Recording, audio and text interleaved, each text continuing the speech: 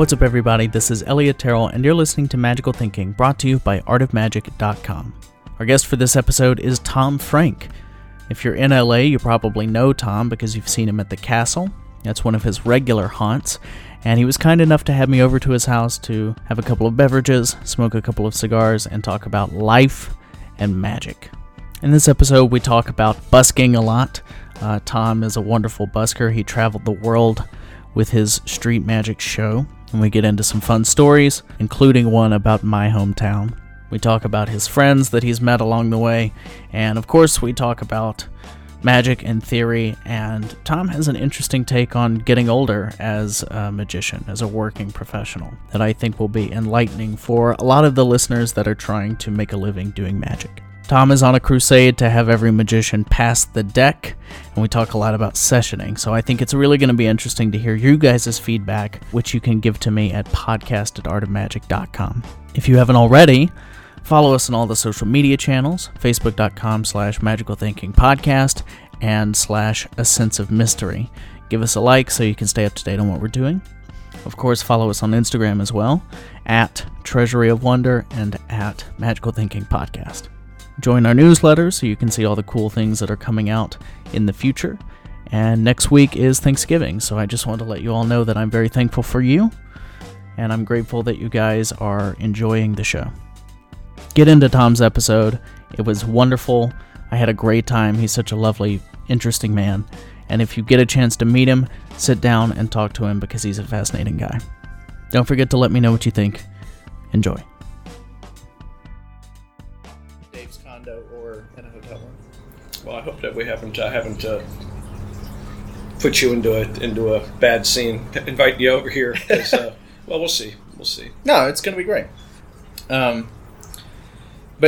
Tony worked for you in Seattle, that's what you were saying? Yeah, well, I was sort of just going to say that I feel very lucky about having had the opportunity to see Tony and Homer both in their formative years, and that they both have very similar characteristics in terms of the apparent ease of which they learn.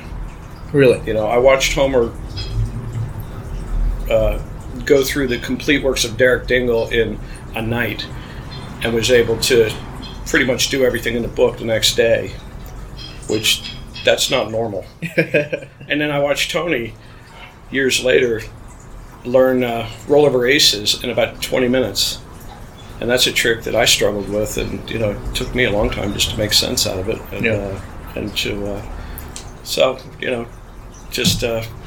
those sort of guys. I feel very lucky and fortunate to have been there for their formative growing years. Well, so how did all of that come about? Because I know you had the shop in Seattle for a little bit, but Homer mentioned knowing you in Cincinnati, and I mean, where did it all start, and what's kind of the trajectory of it? Well, perhaps maybe we'll. I've known Homer probably since he was a teenager, but I ended up dropping out of high school in 1983 and moving to New York City to be a street performer, and ended up staying there a season, and then going down to Atlanta for a while, and then down to New Orleans, and then to Boston, and then back to Cincinnati for a while in 1985. Hung out with Homer some then, and I guess I was probably 19 and he must have been a few years younger than me. And then moved out to LA for the first time in 86 and 87, where Sylvester the Jester was my roommate. And then in 87 moved back to Cincinnati, and that's where Homer and I really started getting tight with some other key players in our posse, like Chris Korn and Brett Wolf and some other guys that were part of we used to just jam. I think I'd moved back into my mom's attic in Cincinnati, and we had epic jam sessions in there. And I think in Homer's podcast he mentioned about all the video footage that we shot there. So it was just great to really sort of capture those formative years and to see, Homer was he was funny. I think I started teaching him some magic, and within 9 months he sort of eclipsed me.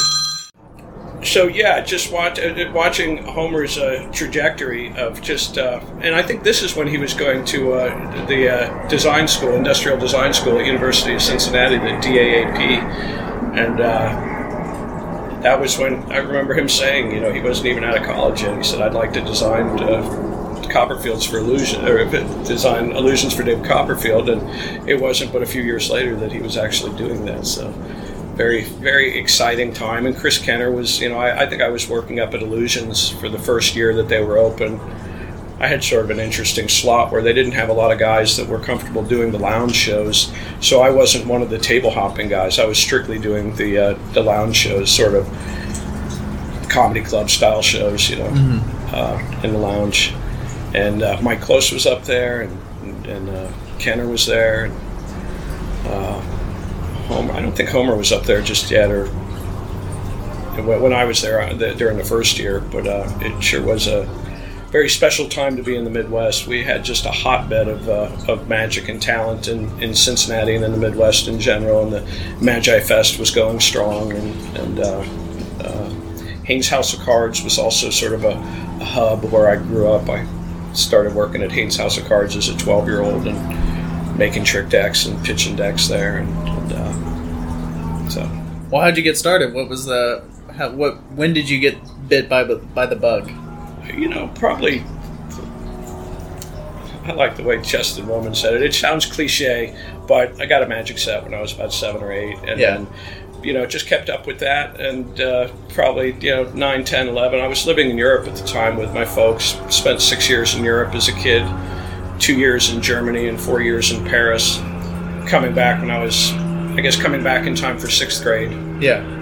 But while I was in Paris, it's great. We lived near the Champs-Élysées, and there was a newsstand that had a magic magazine. And so I was reading this, I think it was put out by Tannins at the time. Okay. Tannins Magic. I don't remember what the name of the magazine was, but I used to order these magic tricks from Haynes House of Cards in Norwood, Ohio, and I never thought that a couple of years later that I'd be working at this place that I was buying shit tricks like the plastic load-up jug. And so by the time we moved back and I was 10, my parents got divorced, and I think our family was in a tailspin and was looking for some community and looking for some support, and found it at the Magic Shop. And well, that's how it goes, right? Yeah. I mean, entertainers are people that are just salving some kind of pain. Perhaps we should tell people why we're outside and why we're listening to the airplanes here. I thought that this was important if this was going to be a longer podcast, or at least a medium length. It's hard to say with you. I mean, these things could go on for days, literally. So I made sure that we've got trail mix and we've got sleeping bags here. So night lights, lamps, and cigars. That's really the real reason. So, but if, yeah. Well, thank you very much. What is this that I'm smoking here? That is a Cuesta 95. It's delicious. And that's my ride. Can you hear that? That's an old Street Performer gag where the police car goes by and you say, "That's my ride." Yeah. We'll talk about busking at some point, I'm sure, because I bust shortly. And where did you go? Did you go to Seaport Village down there in San Diego? Or? No, I'm originally from Louisiana, so I was in North Louisiana. I was busking in Monroe. I know Monroe well. Yeah, do you? I've got some crazy stories about Monroe. So you are actually able to busk in Monroe? Yeah. Well, so when I started college, they opened up this big boardwalk kind of market thing on the weekends. And so I would go down there and set up a table, much like yours, and just street perform for 4 or 5 hours on a Saturday. So I wasn't like a hardcore busker, but I was pulling in $200 every Saturday. Nice. It's not a bad hat for no. Monroe, right? Heck no. That's not bad for LA.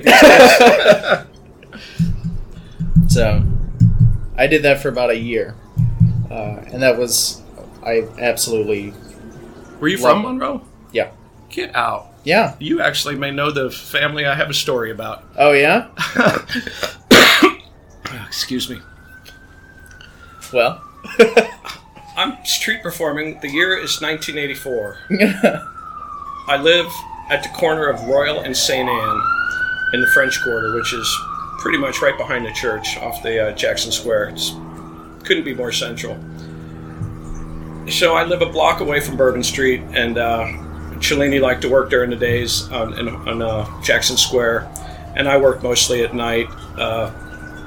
Usually the Preservation Hall Jazz Band line or Bourbon Street from usually like maybe 10 to midnight. And I meet this guy, big guy, happy guy, and he says, "Boy, I like you so much, I want to take you home for my family. I got an airplane over there in Biloxi, and I'd love to take you up to Monroe, Louisiana, and show you a good time." I feel like I've heard this story before. Maybe you've lived it too. No, I'm serious. I'm like having weird deja vu. Okay, go ahead. So, the guy's name was Mickey Plunk, and he owned car dealerships. Yep.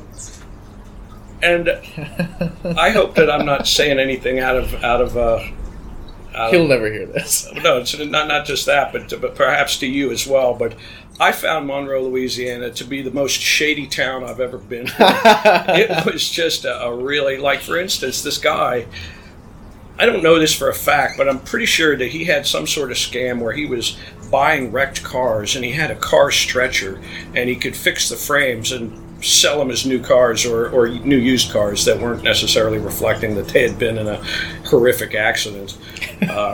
This is a different time. I don't think that's entirely possible. Quite get away with this. But anyways, this guy, so he says, "How quick can you be ready?" And I'm like, "Shit, I can be ready in half an hour." So I go home and I pack a little bag and I come back. And by the way, this is my most Bellini-esque experience I think I ever had, where I picked up, I went with this guy, and I ended up staying a month in Monroe, Louisiana, and he was so kind, and he's like, threw a big lavish party for me, and he said, "This girl is for you. She's going to be your friend," and then he would take me to all of these really, I don't know if I would call them sleazy but these little pool halls, these crazy little pool halls where people are pounding cocktails in the afternoon. The places are dimly lit, a lot of smoke in the air.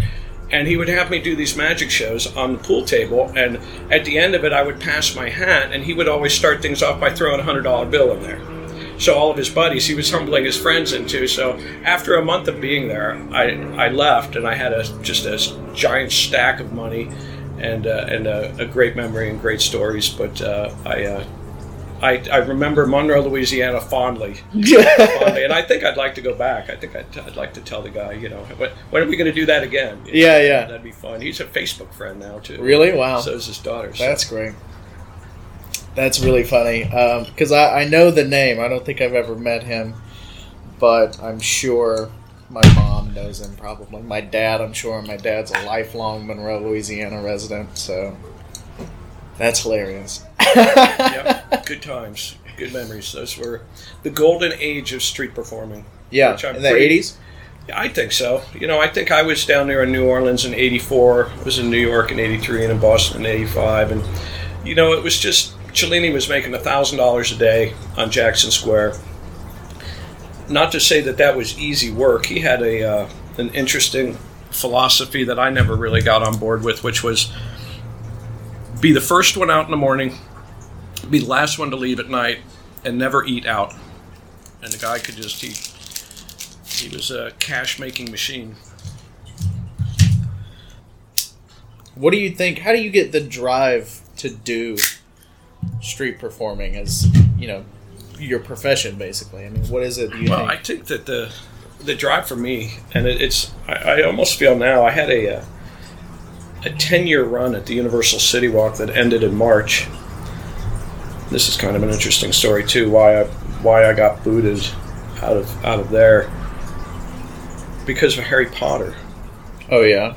Not necessarily because it was Harry Potter, but they had built 2 new parking garages that each housed 5,000 cars per garage, and they were expecting all this increased traffic. And where the magicians like to work was sort of a narrower thoroughfare, and we were just going to become, we were going to start impeding the traffic. So they bumped us. But I do find it a little ironic that I'm no longer performing magic at Universal City Walk because of Harry Potter. That's slightly ironic. But I think that the freedom of it, is great because for a decade of living here in Los Angeles, I didn't book very many gigs at all. I didn't even care about it. Yeah. So the freedom of not having to pick up the phone to solicit work, not having to maintain a website or, all of the things that real working magicians do to solicit work and to keep their business afloat, I was in a blissful arrangement where I basically could do nothing all day, every day, and go to work for 3-4 hours a night and make a living. So now that that's been gone since March, I kind of feel like a retired street performer, and I've been booking more gigs and trying to put a lecture tour together and trying to figure out how magicians in the real world make it work. So. Yeah. But in terms of what really drives street performers, or at least drove me, was it seemed a very pure thing to do, to go out and to not have a booking, not have an audience, not have a stage, not have lighting, and go out there and create it all and have your audience and certainly these days with people's attention spans dwindling. In fact, maybe that's worth mentioning, is that in the golden era of street performing was pre-internet and pre-cell phone. And I do believe that those things undeniably affected people's attention spans. It used to bother me when people in my front row would be texting, and I would, find a need to call that out for a while, but I think it finally wore me down, and I got to the point where, well, if they're texting, at least they're not heckling, or they're not screwing with me. So if you want to text in my front row, it got to a point where you get a pass on that. I never liked the idea of people videoing the shows with their camera phones, because that takes them out of the moment. Yeah. And they're watching their screen. They're watching TV now. You. Yeah. So I never allowed that to happen. But just the freedom of it, and also the money was good for so many years, and in the last decade, that just seems to, at least for me, really dwindled down. In fact, it sort of mutated what I ended up doing on the street, because I ended up taking the act out of my act. Really? And for the last several years, probably 3, 4, 5 years, I took the cups out of my act, I took the rings out of my act, I took the coins out of my act, and what I ended up doing was creating the illusion that I was a street performer. And how did you do that? Well, by looking like a street performer and sounding like a street performer and doing things to gather the crowd. But once I got the crowd, I took a sharp left turn into commerce, where I would go into a trick deck pitch. Mm-hmm.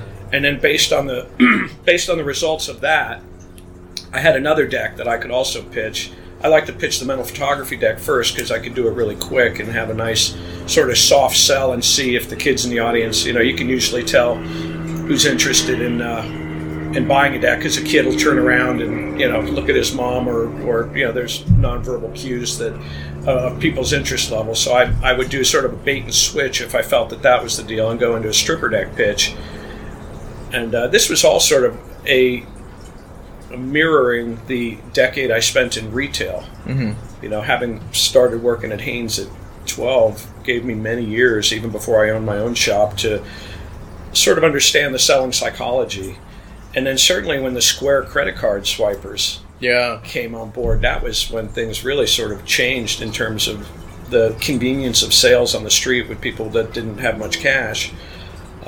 So it really turned into a trick deck pitch. And so I'd say for the last 5 years at the City Walk, I was more of a trick deck pitchman, creating, it looked like a magic show, but then at the very end of it, it would sort of go from commerce with sharp right turn back into a little bit of a finale, and then a hat pass. So even if I didn't sell any decks, I would be able to get some money in the hat. But it's sort of my impression that these days, in fact, this was the weirdest thing. People they'd rather give me a $20 bill for a trick deck than tip me $2. Yeah.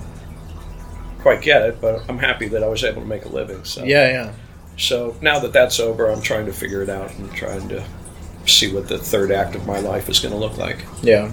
If you hadn't been booted from your spot, would you still be doing the pitch? I think so. I think so. It was just, I don't want to say it was easy, but it was certainly convenient. It's 20 minutes from my house. And the nice thing, the one thing I loved about it too, is I could work every night, through the busy parts of the season which were usually, the whole summer, and then a little bit of a lull until you get into Halloween Horror Nights, and then a little bit of a lull until you get into the Grinchmas, the holiday season, and then after that you'd have sort of a dip from January till spring break, and those were tougher months, but the convenience of, but even during those slower months, I was working 5 nights a week. Yeah. And, it was, the nice thing about that is your chops are on fire, there's never a point where somebody says, hey, can you do a trick? And, I haven't practiced, it's like you're always, and I think I miss that. Nowadays, it's like, well, gigs are, I don't want to say they're few and far between, but it's like, I've only worked maybe twice this week, and not to say that my chops are hurting, or but I'm sure they're just not the nice. You're just tight. I totally get that, and I miss that about it too. Is because I've always been really into sleight of hand and like hard move monkey type stuff.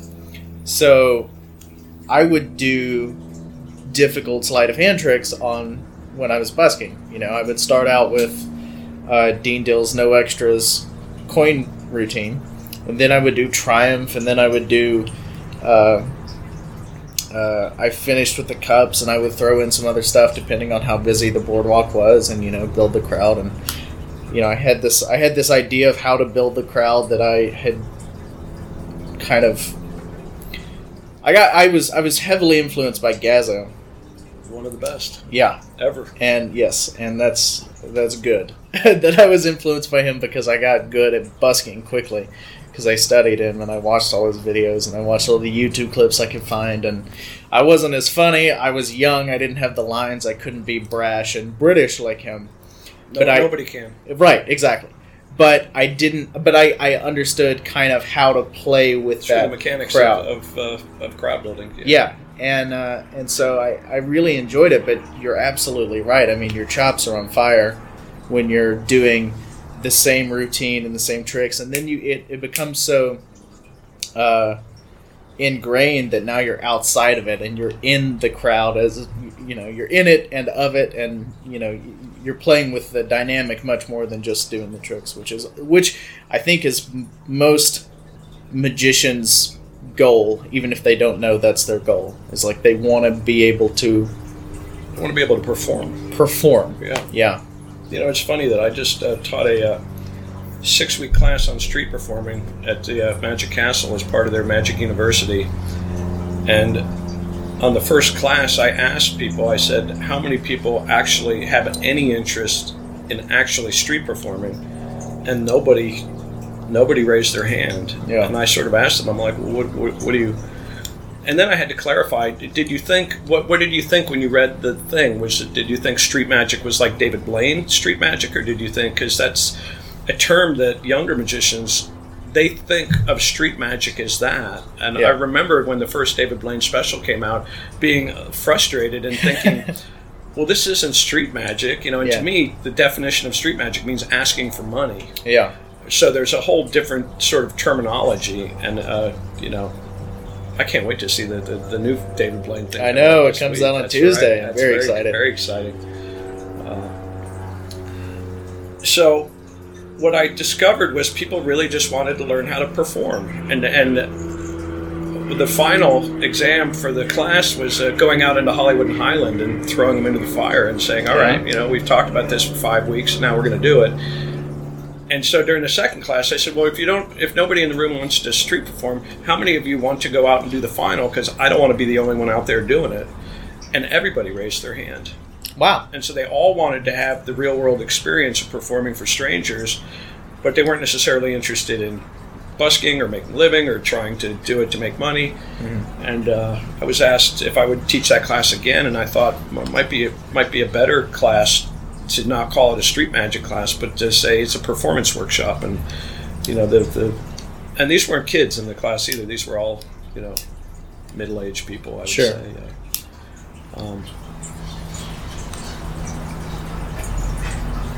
So I've always liked being in front of people. I've always liked performing. and there's nothing quite as pure as what you said earlier, which is, I mean, you said it earlier, there's nothing as pure as going out and not having anything booked and just building everything yourself. And when you get out there and you're behind your table and you're gathering a crowd and you've got your pitch and you're doing it, I mean, there's really nothing like it. It can become very tiring, but, I mean, when you've got, a crowd of 40 to 100 people that stopped what they were doing to watch you, you've impacted a huge amount of people that they had no idea that they were going to. And it can be brutal too, because at any given minute you could lose one person or half your audience, or God forbid it starts to rain, your show is over. Yeah. But yeah, that's. I think I'm not sure if I miss it or not. I think I miss going out and doing it every day, and I miss the more consistent money. But I do feel like I'm entering a different part of my life now. Yeah, trying to figure that out. Sort of wonder if I'd like to open up another magic shop or go through another round of magic products. Or how were you when you were building your street act? What was your influence for that? How did you determine what was going to be your act?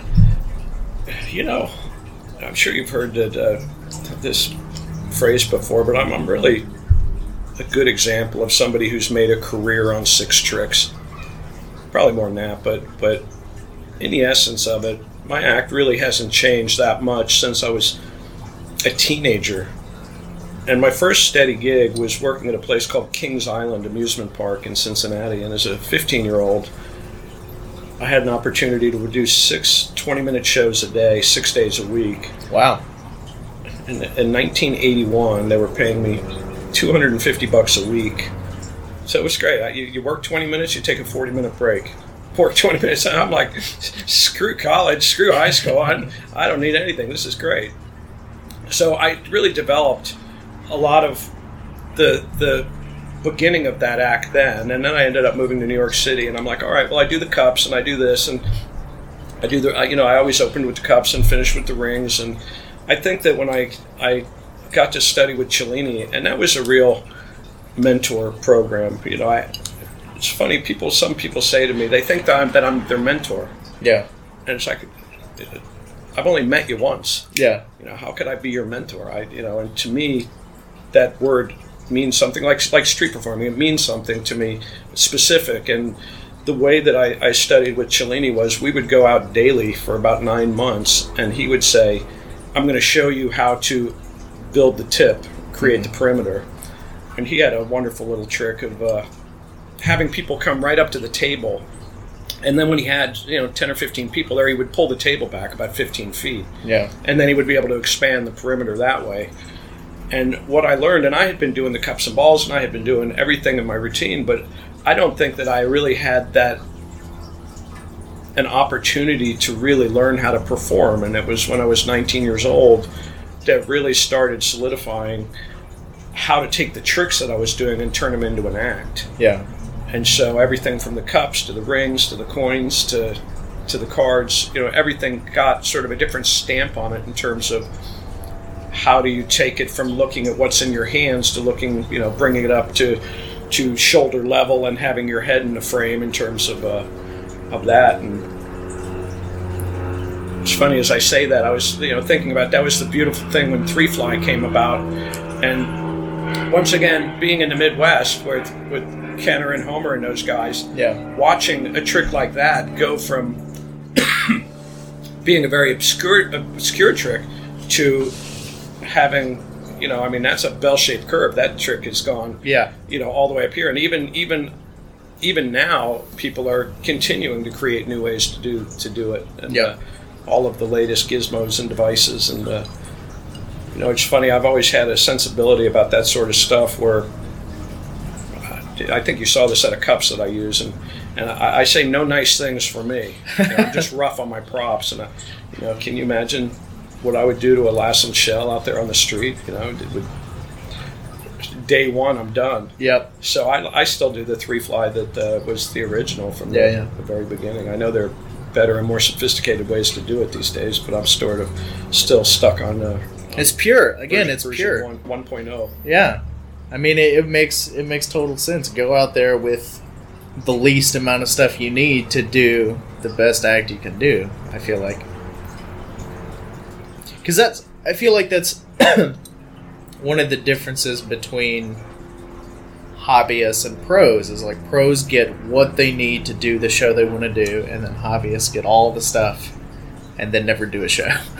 You know, they do. They love to. They are consumers, aren't they? Yeah, which is great. I mean, I run a magic company. Like I'm all about it. But I think the main problem is people don't know what's good or how to make it good for themselves, and so they're searching. And I'm speaking from experience because this is what I went through. And I'm sure everybody goes through this at some point. You're looking for the trick that you think is going to be your thing, that's going to speak to you on some level. And you get to a point where you go, I can't find somebody else's thing that will be for me. It's this weird thought process you have to go through of like, I have to make my own thing. I have to figure out what I want, and then... You know, I've been lucky in the way that I've crafted my act, because, and something that Cellini once said to me early on was, if you can make money on the streets, you can work any venue. You can do corporate magic, you can do trade shows, you can do private parties, you can do cruise ships, you can do nightclub work. And I found that to be true, and that I went from the streets, then sort of going into festivals, then going into the comedy clubs. I was lucky enough to do a few years in the comedy club market when that was booming. It was peaking. I don't even think people can realize what it was like back in the early 90s. There was, heck, a city of Cincinnati with only maybe 1 million people or 1.5 million people. We had 5 full-time comedy clubs. Wow. The Funny Bone circuit was huge, you know, all of the... And then they had a whole nother sort of B and C club rooms of, God, there was just... I had a couple of guys, one guy out of Louisville, I think, named Tom Sobel, and then another guy out of Cleveland named Keith Gisser, and they would put you on these one-nighter tours. And these were rooms that were not full-time comedy clubs, but they might have been in Huntington, West Virginia. In fact, this is a funny story. Only time I think I've ever seen my name on a marquee, and I have a little video of this. I said I always wanted to see my name on lights, and then I shine up and you see Tom Frank, comedy magician, and then I pull back a little bit, and it's right underneath the Econo Lodge sign. And so they had a bar or lounge in there, and one night a week on Friday night or a Thursday night they would have comedy night, and so they would have. I proudly tell people I've worked the worst rooms in the country working all these, but they were great. Yeah. You know, you'd make a few $100 a night, and the routing was always great. Your next town was never more than 2 or 3 hours away, and you could be gone for a month or two on these sort of tours. And so taking, I guess what I'm trying to say is the same 6 tricks that I just did last night, filling in for somebody doing a restaurant gig, was pretty much part of my act in my street show, as well as in my nightclub show, as well as in my stage show. So regardless of the booking that I get, it's really going to be the same show. Yeah. You know, the cups may be bigger, the rings may be bigger, but it's still finishing with the rings, opening with the cups, and certainly don't do that at the table to table. But yeah, I forgot how fun that is to do table to table magic. Yeah. Yeah, it's really it doesn't get any more intimate than that, than to be literally that close to them. And I'd forgotten that the power of that. I think that a lot of us, I don't want to say people look down their nose, the end of their nose at people that do table hopping, but it's heck, I was happy to have the gig last night. So. Yeah. But it was also nice, and I guess speaking to the 6 trick sort of thing is. I'm halfway through my night and I'm thinking, should I mix it up? Should I do my B and C stuff just to work it in? And I did that for a little while, but I was like, God, I really like the A material the best, and I always have. And I think I have. If people don't say it to me, I wonder if they're thinking, don't you ever get sick of that after 35 years of doing it? And I just don't. I don't get sick of the look on their face. Yeah. When the moment happens, and that's how I get to that moment. So. Because it's not about you, right? Yeah, and they've never seen it before. Exactly. That's another thing that separates. I don't know that it's necessarily pro versus hobbyist. I don't want to put hobbyists down, but it's people. I mean, it's a certain level of magical maturity where it becomes not about you. You're doing this for people, for the fact that they've never seen anything like this. There's a lot of magicians, but most people have never seen one in real life. I think one nice thing that hobbyists have over pros, and I think that you might agree with this, that some of the best magicians are hobbyists. Oh, yeah, definitely. You look at a guy like Tony Chang. I think he has very little desire to go out there and make money doing magic. He's got a great job, he's got a great life, and he's one of the top underground magicians going. Oh, absolutely. So I think that there is a purity that they get to enjoy where money and making a living off of it isn't part of the equation. Yeah. Where when you're trying to figure out how to put a mortgage payment together, it puts There's more pressure. A little more pressure, a little more stress on that. So. Yeah. That's one of the reasons that I stopped busking, is because it got to the point where, because I was still in college and I was getting my education, but I got to the point where I was like, I don't want people to expect me to perform. And it had kind of gotten to that point where I was going every week and people were like, oh, we got to go see the magician. And then it became like, well, what if I don't want to go? And then I was like, now I'm doing this thing that I love when I don't want to do it, and it's tarnishing it and poisoning it a little bit for me.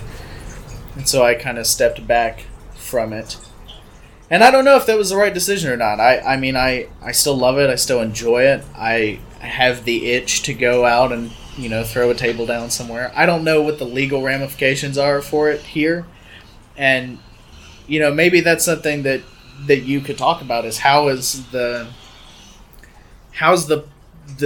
legal perception of busking changed over the years? Well, I think that the advice that Cellini gave me still holds true. If you want to find out if it's legal somewhere, go out and do it. Yeah. You'll find out very quickly.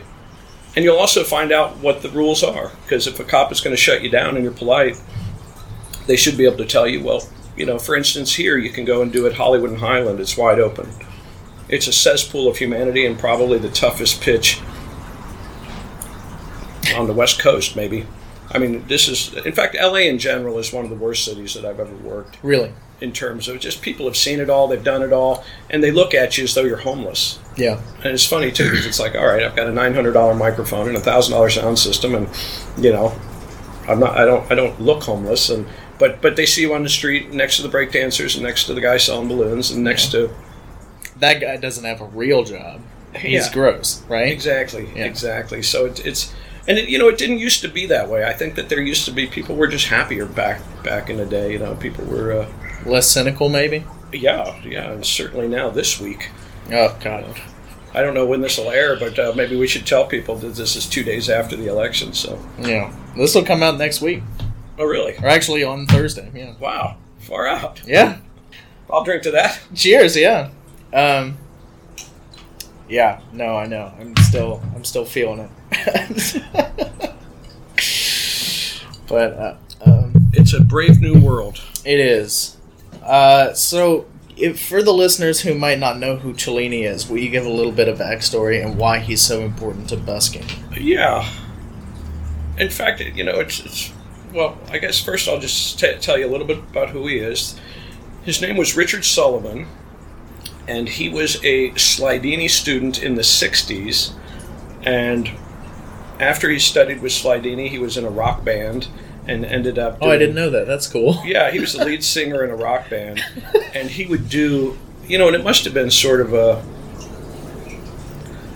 late 60s, early 70s sort of, I don't know what kind of band it was, but I can only imagine that it was sort of... It sounds sort of psychedelic to me in the way that he would describe it, because I don't know how you fit in a fountain of scarves into a rock and roll show while you're singing.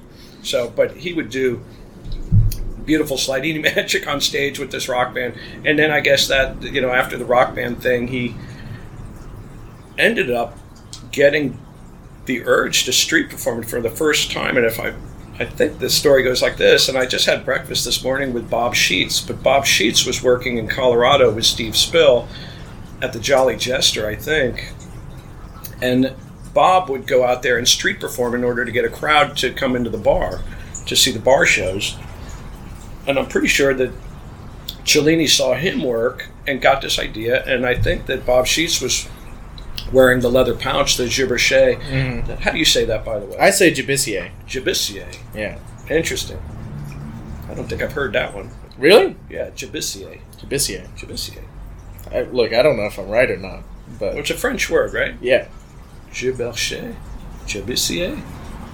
I have no idea. I don't know. We'll have to... Here, anybody knows, write in comments. Yeah, email podcast@artofmagic with the proper pronunciation of Gibissier. But so Cellini got this idea that he wanted to be a street performer, and he created this character that was so vibrant and so unique. He sort of looked like a gypsy. Mm-hmm.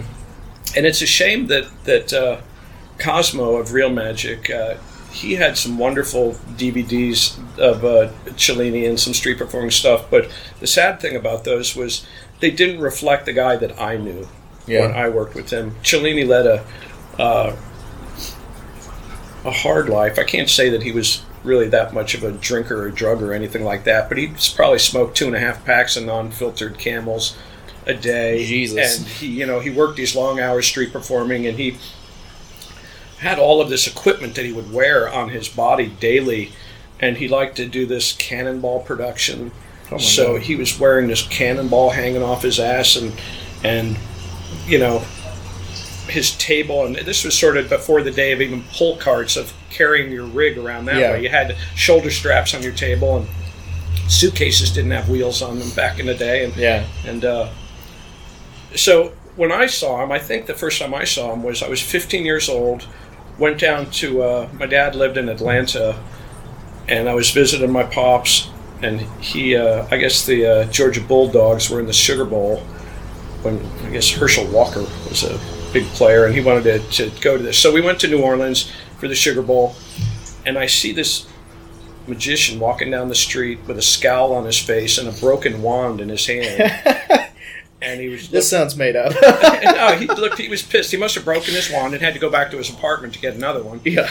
Before he could do his other shows. But because it was the Sugar Bowl and because there were roughly 50,000 people, maybe more, in from out of town, it was a huge tourist weekend. Yeah. And this is the worst time to break your wand. Exactly. So he comes back, and I end up watching a few of his shows, and I go to meet him afterwards. He's hanging out at this coffee shop, and I'm 15 years old, and I'm like, hey, I'm a magician. And it's funny, I think I've started to do this a little bit in my middle age, where if somebody says they're a magician, he threw a deck at me and said, do something. Yeah. And I'd love that. I just, it's like, and I think when I street perform now, and somebody says, oh, I'm a magician, the first thing I say is, oh, would you like to do something for the gang? Yeah. And then I think that's fascinating. I'm going to talk about that. I want you to finish your story first, but I definitely want to talk about that in particular. So I'm going to write that down. Well, please finish your story. So I see him, and to try to describe him from the ground up, he had these knee-length leather boots that were brown. Then he had his pants tucked into him that were sort of like these gypsy pants, and then he liked to perform with no shirt on and a vest, and he had this necklace made out of horseshoe nails that was sort of triangular shaped that would come down to his breastbone. Pretty big necklace. And then he had this hat with maybe a scarf around it or something, and he had silks hanging off of he had the Giberchet in the front, and then he had another leather bag in the back where he would keep his ropes and his money, and Cannonball was back there, so he just looked like something out of a fairy tale. He didn't look like anything of this time. Yeah.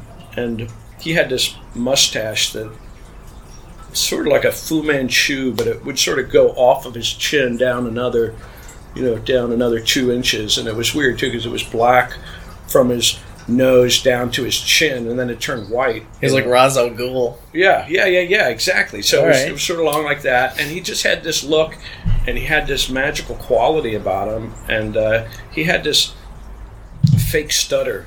He didn't stutter in real life, but he had this slight stutter in his performance that was really endearing. Yeah. So he was just this guy with this great background in magic, certainly studying with Slidini for more than a few years. In fact, I think Slidini wanted him to be his star pupil, but I think I've talked to other people, and they've told me that Slidini wanted every student to be their star pupil.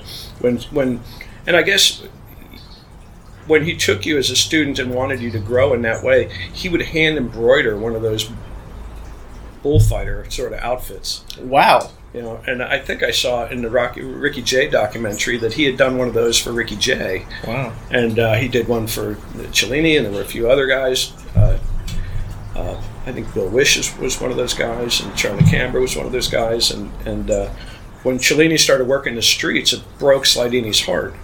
Because he's like, you're going to take my beautiful magic, and you're going to... But then I think later he got to see him perform on the street and sort of got it then. Yeah. But that's a little bit of who he was.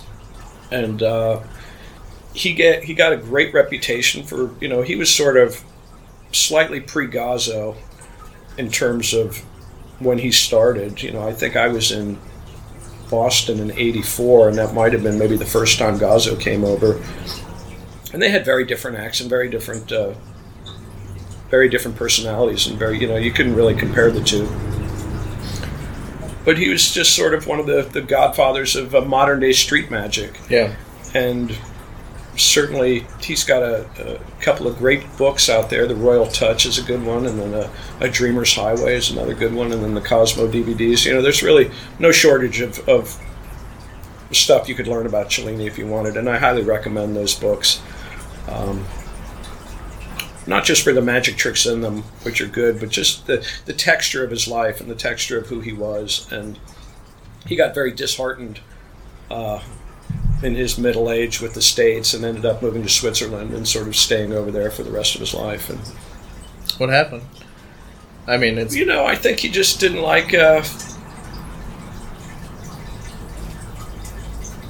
it might have to do with the sensibility of people's outlook on street performing. In Europe, it's a much more culturally accepted thing. It's been part of the texture of their culture for hundreds of years. Yeah. Whereas in America, it wasn't really until the renaissance of street performing in America, starting in probably the 70s.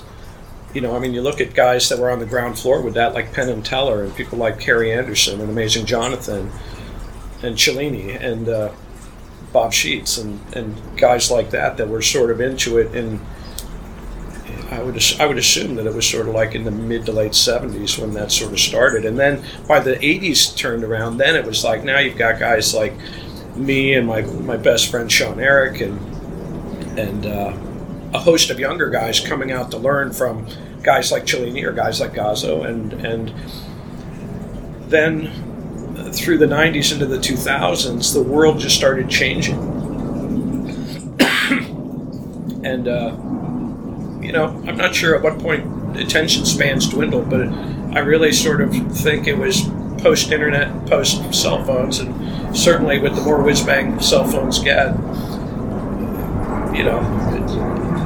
in fact, I was I was doing this restaurant gig last night, and I go up to a table, and it's two people, a husband and a wife, and they're both on their phones. Isn't that sad? Isn't that just break your heart? Yeah, and then so I didn't want to ignore them, but I sort of knew that, I knew they weren't going to want to see any magic, but I felt like it was at least my job to go up and approach them, and sure enough, they, the guy says, well, I would, but I'm in the middle of something. And I said, well, that's okay, you guys have a good night. And then I walked by, and I wanted to say, in the middle of your Facebook update, dude, seriously? You can't put that down for 30 seconds? You're having dinner with your wife, come on. Yeah. I know, that's a huge pet peeve of mine. But it's about being present. It's about being in the moment, and that kind of is, it goes back to being behind the table during street performing, is you can't be more present than creating an act in front of a group of people that didn't know they wanted to see you. It is exciting when it works. Yeah. And it can be the most brutal, humiliating thing when it's not working. And I think that's, if I learned anything in all of my years of street performing, was you have to get to a zen place with it. It can't be about the money. Yeah. And it can't really be. In fact, I had a rule, or my rule was you have to go home as soon as it stops being fun. That's a great rule. Because once you've stopped having fun, it's self-defeating. Yeah. And especially, also, if you're just out there for the money, it's also self-defeating, which is a very difficult mind frame to get into when that's why you're out there. This is my job. I am out there for money, but you really have to sort of bless and release before you set up and say it's going to be what it's going to be. It's either going to happen or it's not. I'm going to make money or I'm not. I'm going to stop them or not. And you have to be good with that. So. Well, it makes sense for longevity too, because if you keep doing it when you're not having fun, you're not going to want to keep doing it. So it's better in the long run, financially and logistically, if you stop when you're not enjoying it anymore. It just makes sense. Yeah. So what kind of cup and ball routine did you do out there on the street? I did Yazzo's finale. I tweaked it a little bit. Some of the changes, or some of the loads are all basically the same, but the timing's did you do, like 6 different. oranges then, or 6 oranges and a grapefruit or it was melon or whatever? Yeah. And but it was just. So did you have a giant pouch like him? I have one of his pouches. Right on. I bought a pouch from Yazzo. That's funny. And Gary Animal made me the last set of cups that he ever made. Awesome. Set 101 of the Yazzo cups. Sweet. Yeah. Those are great. That's pretty cool. Gazzo was nice enough to gift me a set of his cups when a session up in Seattle. That's great. It's nice. I nerded out so hard when I got to interview him because he was my hero. I thought that was funny that you had to give a disclaimer at the beginning of that. I thought he was going to truly be inflammatory when you said that, and I'm like, there's nothing in there that really. No, there's not. But some of the people. He's opinionated, but yeah. Who isn't? No, you're right. Yeah. I thought that was funny though. That you haven't had to do that on any other. I haven't had to do that on any other one. I've never had a guest like him. He is one of a kind. For sure. He's one of a kind. He's definitely entitled to everything. He's earned the respect of everybody, and I know that the people that I hang out with are like super reverent to Vernon, and he was saying some stuff about Vernon. I just wanted to be like, all right, prepare yourself, put your big boy hats on, Yeah. He may say some things that you disagree with, and I didn't like this podcast is about creating a safe, open space where anybody can say whatever they want to, and so I was on board for it. I didn't necessarily agree with him, but I also don't have the information that he has. Yeah, and you know what? Like you said, as you were listening to it, I thought it was funny. I just thought, especially when he became very opinionated. Yes. I thought that it was just. I loved it. It was just. Yeah. It's just Gazzo being Gazzo. Loved the man. Yeah, I was super happy about it. But I got to say I'd never seen him perform live. He was working the castle, and so I got to see him do his egg bag and some other tricks, and it was awesome. He's a great study in timing. Yeah. He's just not in a rush to do anything. He's not in a rush to do anything. And I love that because I think that that's something that even as a more mature performer now, I still struggle with. I still find that I may be too eager to push things in a certain direction or get to a joke or he's just got this great sense of sitting back and letting it percolate. Yeah. And letting it evolve organically. I would imagine that comes from the fact that he's prepared for every situation that could possibly arise, too. Yeah. And I'm not saying that you're not, of course, but I just mean No, he's much more prepared than I am. I don't think I've ever met anyone that had such an encyclopedic joke reference in their head. It's amazing. It is amazing. Yeah. And I don't think I know 4 jokes, if somebody said, I know, I feel the same way. That's one of those things that I wish I had. I wish I knew, like, a bunch of jokes. I wish I knew clean jokes. I wish I knew really dirty, disgusting jokes and awful jokes that you can only tell in the dark. And, I wish I had all of that, but I just don't. I can't remember anything that I hear. I think the older that I get, the more I realize that I'm not funny. In fact, my wife has helped me understand that what I think is funny... Yeah. In fact, she says, I'm king of not funny. You're king of not funny. King of not funny. And this is how I've learned now to sort of I have a tool in my tool belt to figure it out, that if I think it's funny, I can almost be assured that it's not funny. And that I have a better chance of being funny by not trying to be funny. Okay. When I'm not trying to be funny, I have a better chance, right? So what can you give me an example? I'll give you an example, and I guess this is something that I have. This is one of my favorite jokes in my act, always has been. And I say to the audience, "Have you ever seen magic coins before?" And they say yes or no or whatever. And I say, "I have some magic coins," and I dig deep into my pocket, and I'm like, "Oh, nope, that's my dick." And now, I love that. Well, what I'm learning, though, is just because people laugh doesn't make it funny. Okay. Now, there is, a dick joke's a dick joke. A dick joke is the lowest a dick common denominator in comedy. I do believe that. And yeah. That you will typically get a joke, with a laugh with a dick joke, but, it's not necessarily... It's not clever. It's not clever or appropriate or necessarily funny. Now, to me, that's a good example of what I think is funny. And I've had a lot of people like you that go, no, that's funny. Yeah. And, I get confused when people tell me when I'm funny, because I'm just now I'm finally getting comfortable with the idea that, all right, I'm not that funny. Don't try to be funny. Yeah. You probably have a better chance of being funny when you're not trying to be funny. But I don't know. And then, God, us magicians were so bad with these hack lines and hack jokes. Yeah. And, I like to do experiments sometimes where I just try to take out every joke in my act, whether I think it's funny or not, and just do the same routine, but without, without the lines. Yeah, and then, Cellini always had this cup and ball line. Here, I'm going to make the ball vanish in my hand. I'm going to give it a squeeze. You don't squeeze it too hard, it'll go blind. That's, it's... But it may get a laugh, but Dad, I'm over here. It's not funny. Yeah. Yeah. Yeah. And so I guess I'm trying to learn these days that,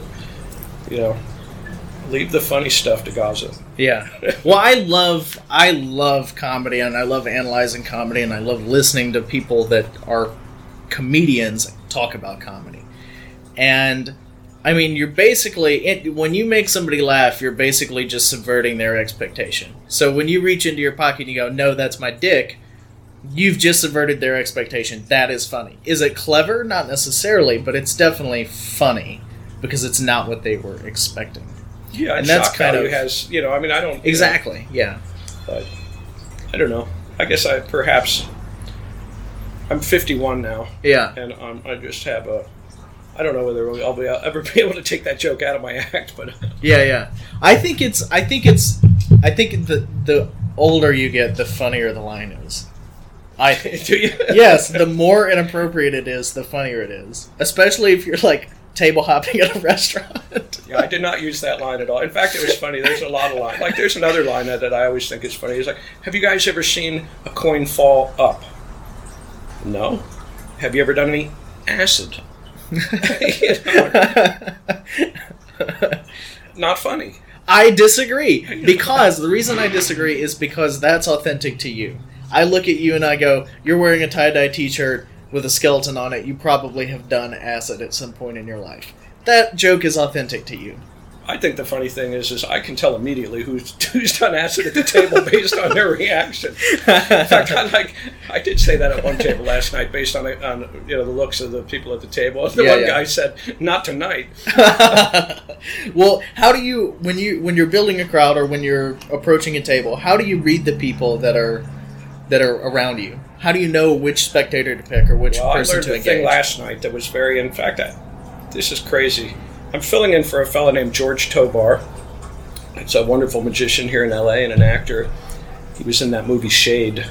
Remember that movie? Mm-hmm. I think he gets shot in the first scene. But I'm filling in for him at this sports bar, the Dugout Sports Bar and Grill in Simi Valley, California. And I can't think... The first time I worked it, I was totally flummoxed. Is that a word? Yeah. I had to ask the owner last night, how many TVs are in here? 16. 42 televisions. Fucking A. There is no place that you can sit in this restaurant and not see 3 or 4 TVs. And I'm like, well, this isn't exactly optimum for close-up magic, intimate table-side magic, but I'm here, I'm being paid, I may as well. And I'd say I stayed busy 85% of the night last night on a slowish night. Yeah. But I learned something about people that may or may not want to see, people that have situated themselves to watch the TV. Yeah. Like, all right, you know that if a husband and wife are sitting in a booth, but they're both on the same side of the table, facing a screen, they may not be. And then there was some soccer game going on yesterday, so people were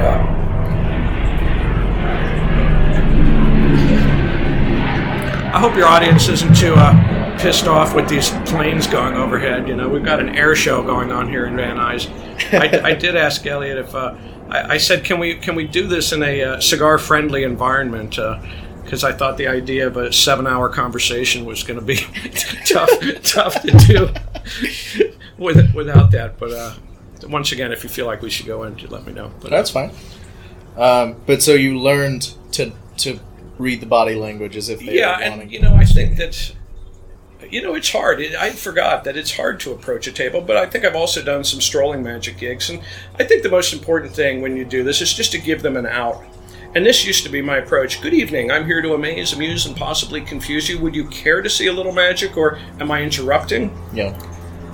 And I've sort of shortened that down with, once again, potentially a not funny line, but would you like to see some magic, or should I go away? See, I like that. I don't know. I like that. I'll tell you what, though. It did snap him out, like, what? And I'm like, here's my buddy. So, or should I go away? I like that. Yeah. That's well, and you know what? Some of the people, they did want you to go away. They're like the cell phone couple. They didn't have any interest. Yeah. I'm always fascinated by how people approach tables and the lines that they use. One of my friends, Nick DeFott, I did an episode with him, and I think he mentions it in the episode. But when he only ever did table hopping a little bit, but his line was. He wouldn't tell him that he was a magician. He would walk up and he'd be like, I'm the paid entertainer for the evening. Would you like to see me perform? And they would either say yes or no. And when they would say yes, he would go, okay, move your drinks out of the way so I don't knock them over when I'm dancing. And it was just he's just like this super awkward, like weird, pale looking kid from Minnesota. And so that, I think, to me is a very funny non sequitur, absurdist kind of approach to, because it is an absurd thing that you're doing, walking up to people and being like, hey, can I interrupt this experience that you're having to then do seemingly impossible things for you? And so, like, juxtaposing that next to this absurdist, I'm going to get on your table and dance, and I'm a pasty white kid that looks like Ellen DeGeneres.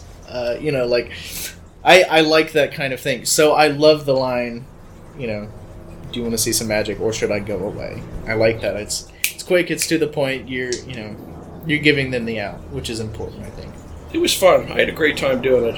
I don't, the funny thing about those gigs is the hardest part of restaurant magic is getting that gig.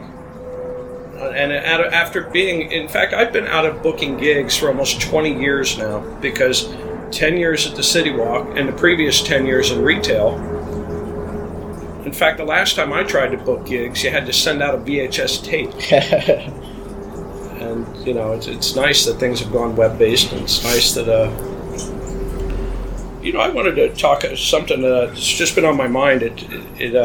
I don't know if it's appropriate in a podcast like this, but for younger listeners out there that may be thinking about a career in magic, which I always thought was a great idea, and I've never had a real job in my life. Yeah. I've never worked for anyone else other than clients. Now that I'm 51 years old, I'm asking the question, what does the third act of my life look like, and what does financial security look like? And if there are younger listeners out there, and I know there are, and your parents are telling you you should go to college and maybe have something to fall back on, that's not necessarily a bad idea.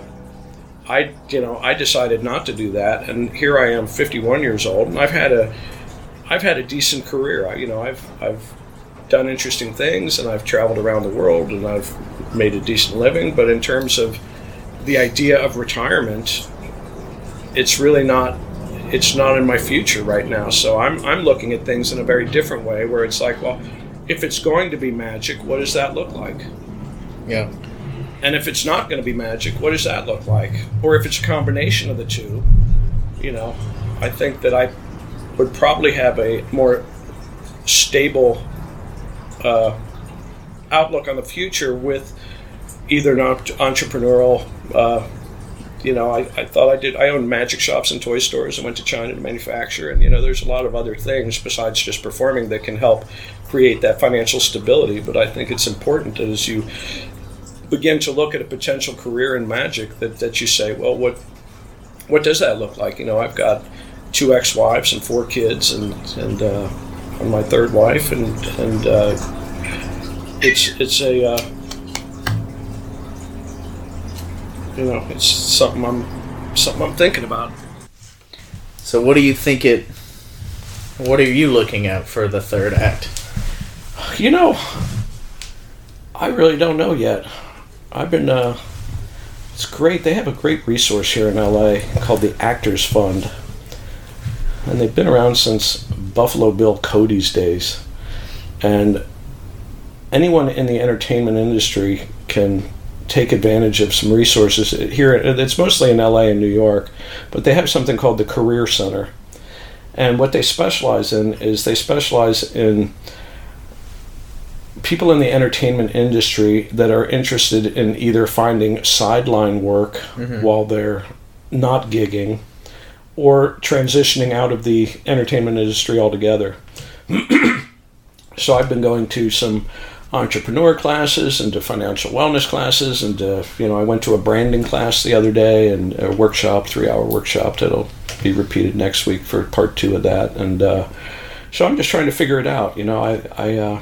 I've never really wanted to do anything else in my life but magic, but as I look at most of my friends who are professional magicians, and I'm asking them the same things, what are you doing to prepare for financial security? It's not something that you really think about in your 20s, 30s, or 40s. Yeah. I just, you're doing well, you're making some money, you're either saving money or you're not saving money, but it doesn't necessarily inform you how to put together what it would take to be comfortable in the twilight years. And we're certainly living longer. In fact, I think I heard the statistic the other day that we're living 36 years longer than our great-grandparents. Wow.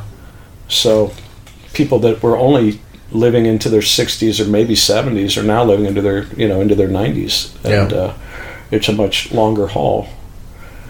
And, you look at even some of the greats, you look at a guy like Di Vernon, or people like Larry Jennings, or people that those magicians typically aren't necessarily thinking about that as they enjoy their lives and careers in magic. And so, and I like to think that some of the skills that I had as an entrepreneur, as a magic shop owner and a toy store owner, that those are transferable skills. And could I go on to manage somebody else's store, or could I, do I want to open up another store? I would love to open up another magic shop here in LA. Yeah. In fact, I found a wonderful location, but they want $7,000 a month for it. Space has been empty for 5 years. Wow. And they don't want to wheel and deal with it. So, but we'll have to see. I think this is the first year that I've really started thinking, well, there is a clock that's ticking, and I would like to be a little more financially solvent in that 3rd act. What was this isn't like an expose kind of thing, but what brought about sort of the pressure of so I guess in March you got I think that's what it was. It was like, all right, well, now I'm going from making money to not making money. Yeah. And that became very scary. Yeah. And luckily I've had a decent run since then. I've in fact, my wife told me, she says I've booked more shows in the last few months than I did in the previous few years. Yeah.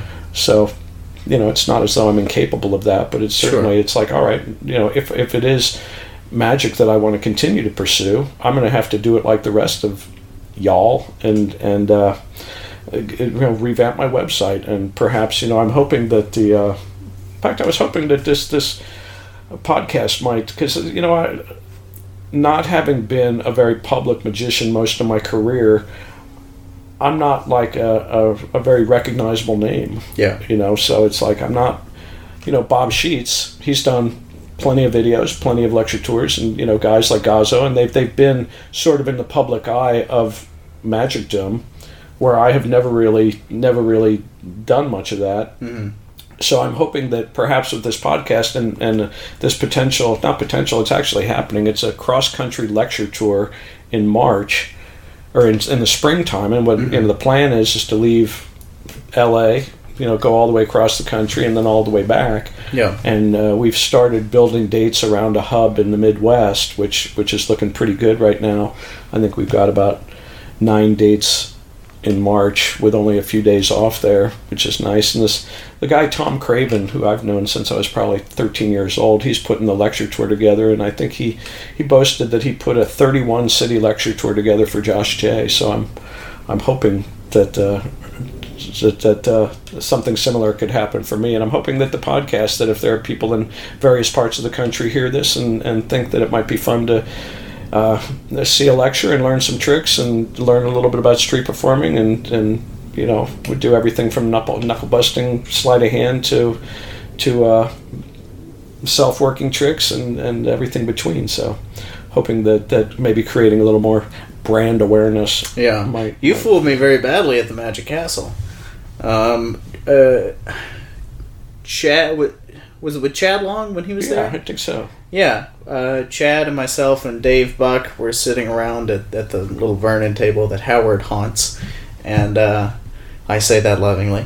And you came over and we started, showing each other magic tricks, and I think you showed a trick to Chad that you said it was some obscure thing in an old book, and I think I remember what it was. And this is something of my own, if I'm not mistaken. Did I do the 3-card mental problem? Yes. Yeah. Yeah. I was very badly fooled by that. Yeah, that's something that I've been playing with for about 30 years, and it's funny. I never really talked much about it or taught it much, but I had an opportunity to do one of those Murphy's at the table things, and I was wondering if that might be a good place to talk about that, or certainly on the lecture tour. There's not going to be anything that's and for those of you out there listening, if you want to go on YouTube and just type in 3-card mental problem, you might see that up there a couple times, because I've been doing that for years and years. But that's a little pet effect. Yeah, it was great. So yeah, I think that's going to be great. One of my favorite things to watch you do is the SWE shift. That's funny. That's great. The most useless move in Magic, huh? Right? How did you go about learning that? What was the... that's an interesting story, and that I think it's like maybe a 13 or 14-year-old when I was getting into Erdenace. And I had great mentors back then. Even as a younger person, there was a fellow named Larry Pringle in Cincinnati, and another fellow named Paul Swinford, who was the author of Pharaoh Fantasies and more Pharaoh Fantasies. They were, sort of very, very important to us. And what was the question? Getting into the SWE shift. Oh yeah, so we were learning. He basically turned us on to Erdenace, and as we were learning things, me and my friend Sean, as we were learning things there, I was asking them, well, what's this SWE shift? And it's like nobody could really do it or show it to me, and so I wanted to learn a few things like that as a young person, because I thought that it gave me some street cred getting into sessions above my pay grade. Right. Yes.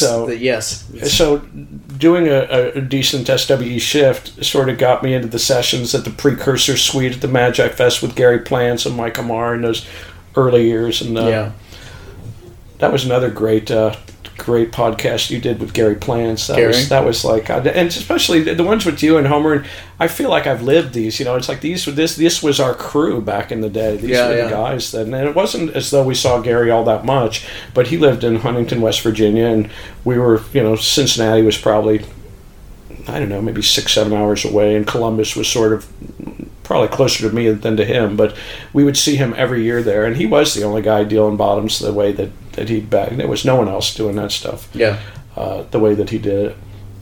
And so that was sort of it. And the SW shift was great. And then, it's funny now to go onto YouTube, you can type in SW. Back in the day, there was no YouTube. You couldn't even see it. Now you can see 12-year-olds doing it better than me. It's great. It's just dynamite. Yeah, but it's so funny that you mentioned doing these moves in order to get street cred, because that was how I'm, like I said, I'm from Monroe. There weren't really any magicians around. None of them were interested in the kind of stuff that I was doing. I mean, they were doing kid shows. And so my mindset was like, okay, if I want to be a legit magic guy, I've got to know all the Vernon and the Jennings and the Marlowe and Erdnase. I've got to know Erdnase. If I don't know Erdnase, I don't know anything. It was like this kind of, I got to get these fundamentals so that I'm worthy of being talked to and hung out with, basically. It's like, I've got to get the street cred. Did you ever seek out John Rockenbomber in New Orleans? I didn't know he was down there at the time. Really? It wasn't until... I didn't know it. And when I lived there in 84, I didn't know it either. It wasn't until I met Steve Reynolds at Lance Pierce's convention, the Pebblepalooza, in which the first one was in Oklahoma City. That's where I met Steve. I think that's where I met Steve. But he's the guy that was like, yeah, me and Rocker Bomber are down in New Orleans. And so I was like, okay. Yeah. But I didn't know. He must be a great guy to get to know. Rocker Bomber? I feel like I've met almost every magician I've ever wanted to meet and hang out with, and he's one of the guys that... It's been elusive. Yeah, and he's certainly probably the most prevalent Marlowe disciple, wouldn't you say? Oh, absolutely, yeah. I guess you could probably put Aronson or Solomon up there too, but nobody has waved that flag more than Rockenbomber. Well, and then Steve is one of the biggest Marlowe guys that I know personally that I'm friends with. Is he from Louisiana? He's from Philadelphia, but he moved to New Orleans a decade ago or so, and has been down there with Rocker Bomber for a long time. Nice. That's why he moved down there, was to be close to Rocker Bomber. Yeah. Right. But yeah, so that was my thing, is I got to get street cred, so I got to know the right books. I got to know the right guys. I got to do the right moves. So do you do it? I'm going to put you to the test. The SWE? Bust it out. Oh, shit. Come on. Bust it out. This is... God damn it. Should be halfway decent. Oh man, I haven't touched. Doesn't have to be a good one. Doesn't have to be a good one. No, there you go. You got it. It was all right. For the first time, I'm holding a deck today. Ah, shit. I can get you a better deck if you need one. But no, it's not the deck. It's the handler. It is the most useless move in Magic, though, isn't it? Yeah, and I've never done it the due diligence that I would like, because it is so useless. But I've always loved the diagonal palm shift. Beautiful. Nice. Thank you.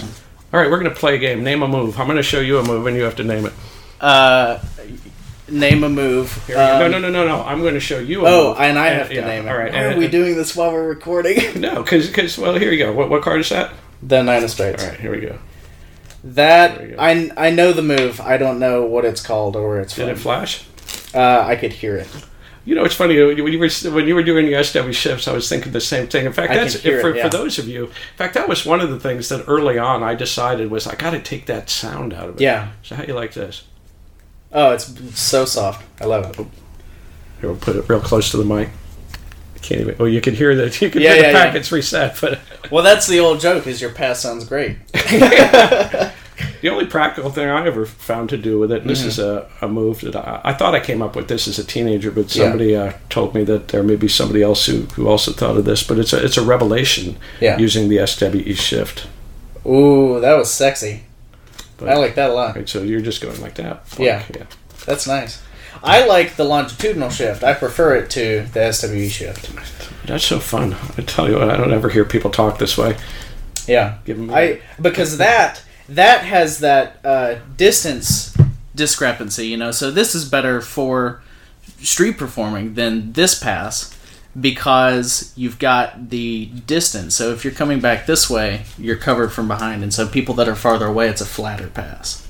Kenner does the best up SWE, don't you think? Yes. And then Shane's is pretty good. Shane's is interesting too. Shane's is pretty good. Yeah. Far out. That's a treat to see you do that. You don't. Rarely. In fact, I think that's what really. I met Shane at that first MagicCon. Mm-hmm. I didn't know him from Adam, and we just started getting together at the bar and chatting. And next thing you know, we're talking about the SW shift, and I'd never seen anybody do it the way that he does it. He does it very slowly. Yeah. It's great. Yeah, I like that move. I just never really did focused practice on it. That's just funny. I have a story that I hesitated to want to tell. Actually, you know what? The hell. This is a podcast, and I've listened to your podcast, and I know that people go off on crazy tangents. So I'm going to tell you a story about. It was sort of in between the being in New York as an 18-year-old and then New Orleans at 19, and I guess I moved up to Boston when I was 19, and I got in trouble with this guy who had sort of convinced me that I could take a postgraduate degree on deception by being a con man with him.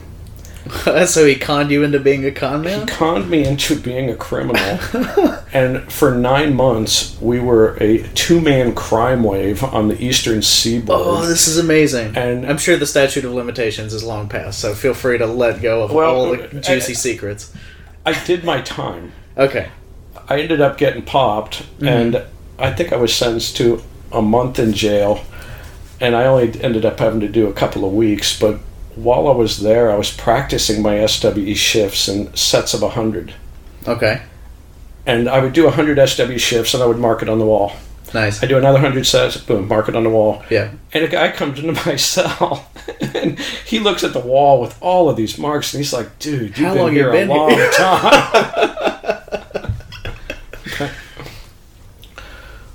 Anyways, great. I'm glad that story ended a lot shorter than but you know, he I guess it was nice, at least at that point in my life, to get a real strong sense of learning a lesson that taught you right and wrong. Yeah. And, you know, but I guess in a way it did teach me about deception a little bit, you know, because he did say, you know, it's one thing to make a coin disappear, and it's quite another thing to make a room full of Macintoshes disappear in 1984 when they were brand new. So. Yeah.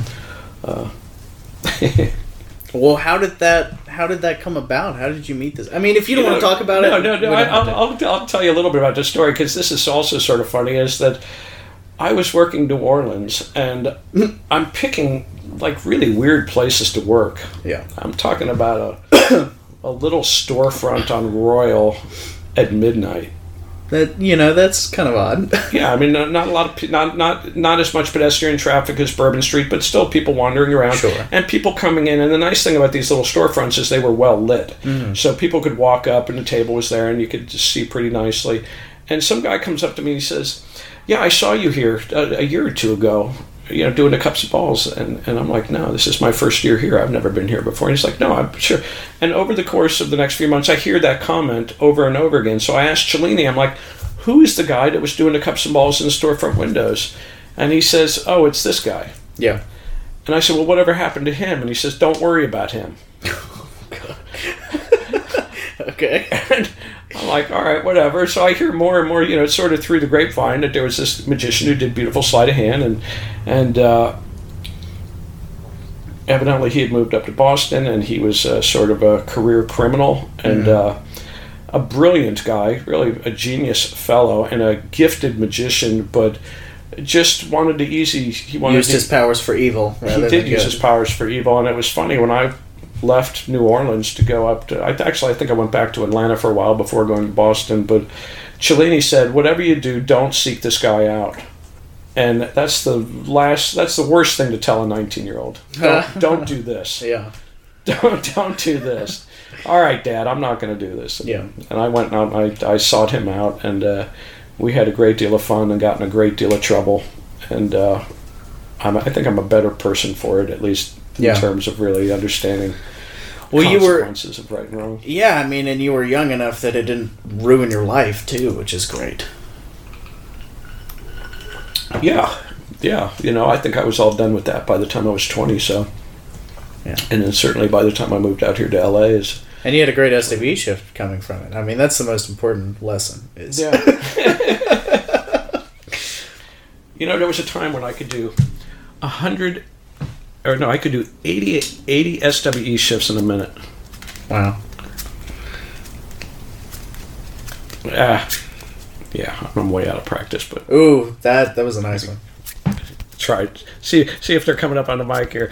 Yeah, you don't want to hear the SW shift. I love that. I don't think I'd ever heard that. You could hear... What did you say about... Said your pass sounds great. Your pass sounds great, right? Yeah. Yeah.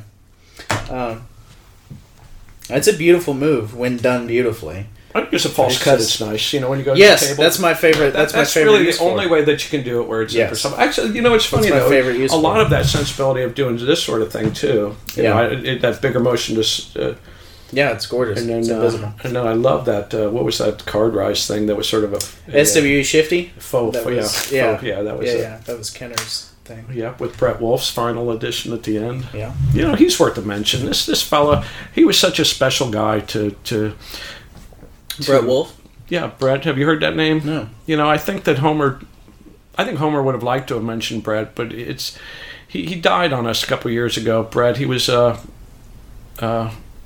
dealing with a liver transplant as a 40-year-old. Wow. And he died, and it struck all of us really hard. But he was definitely a part of our crew, and he did a nice SW shift as well. And he, you know, in that shifty thing, and where was that in print? Was that in that Gary Ouellette book, or that the past book, or was that in, the Kenner's version is in his book with Homer, Totally Out of Control. But I think there's an earlier version that uses... I think the one that's in print... Jesus, I can't remember now. I don't remember the history of it. Anyways, Chris Kenner, he is the false one. Yeah.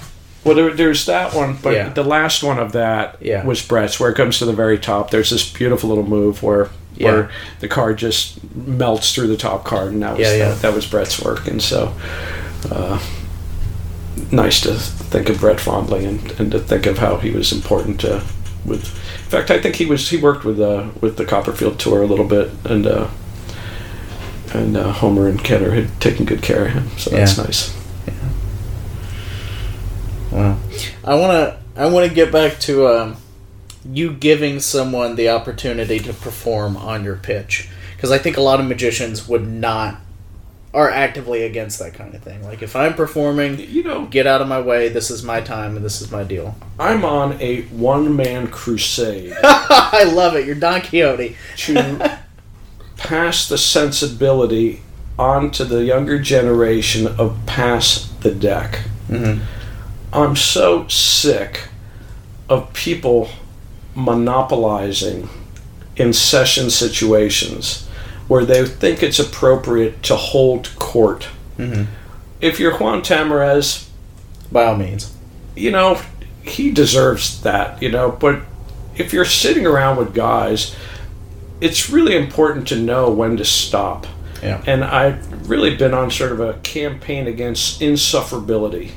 And magicians are so guilty of just being insufferable. Oh, I love it. And I don't think I knew this until, I think it's a decade, or maybe 12 years since it was identified to me by this girl up in Seattle. We used to go swing dancing. And we're all swing dancing, I'm with my peeps, and then a magician from out of town shows up, Neil Sturton from Scotland, and and immediately my focus is shifted to him and card tricks, and now I'm ignoring the people that I'm with, and I think that the girl that I was dancing with, we weren't dating or anything, but she was sort of got me into swing dancing, and she was hot for Neil a little bit, and she wanted to get to know him a little bit, but we were geeking out. We were, in terms of, if there was an insufferability peak level meter, we were in the red. Oh, great. And she comes over to me and she says, "Do you have to be so insufferable?" And I don't think I even really knew what she meant, but over the course of the next while, it really occurred to me how insufferable and insensitive magicians are about, even if it's just one magician and a layman, know when to stop. Yeah. It doesn't mean just because they're having fun, do every trick you know. Yeah. And part of this sensibility of allowing somebody to perform in my pitch is saying, it's not all about me. Yeah.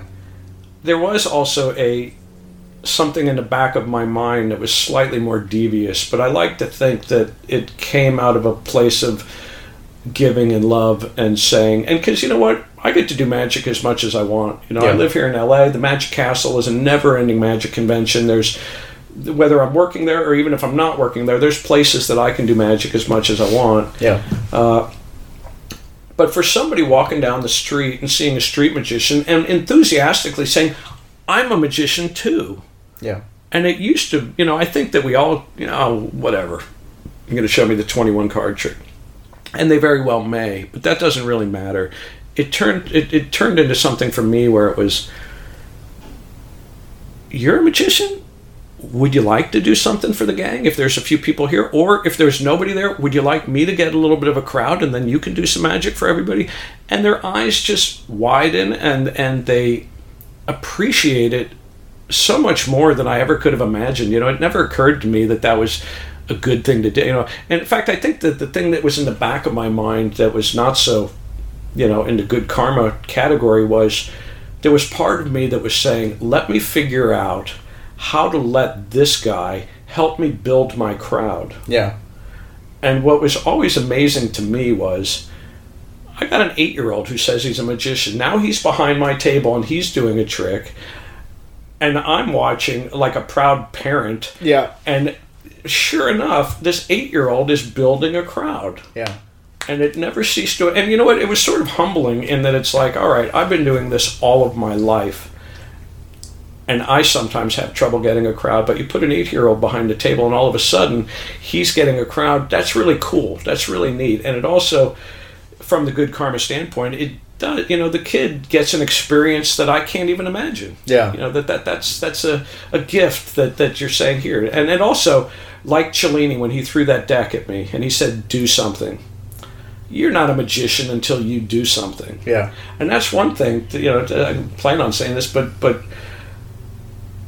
when I had my magic shop, I realized that there were many layers of magicians. Mm-hmm. You've got your magicians, you've got your hobbyists, but then you also have another layer of what I call closet magicians.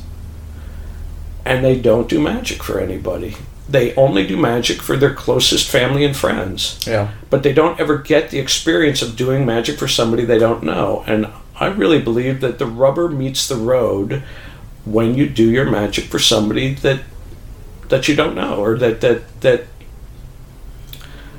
you know, magic doesn't exist in a vacuum. Yeah. It doesn't exist in your webcam of your computer showing it on YouTube. Yeah. That's not magic. That's not getting the feedback from the people.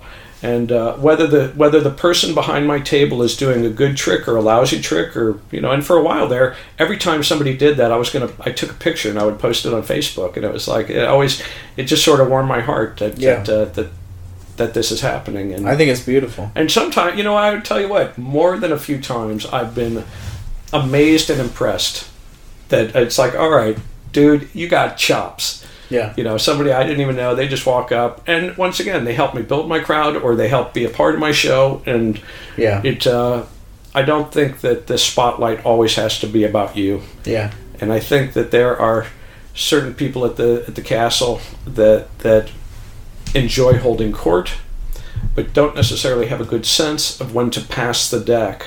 Yeah. So, and you know what? This is another thing that, God, I haven't thought about this lately, but I do believe that sessioning isn't what it used to be.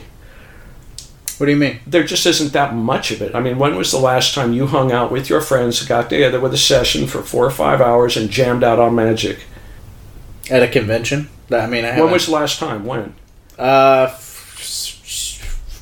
year ago? There you go. Yeah.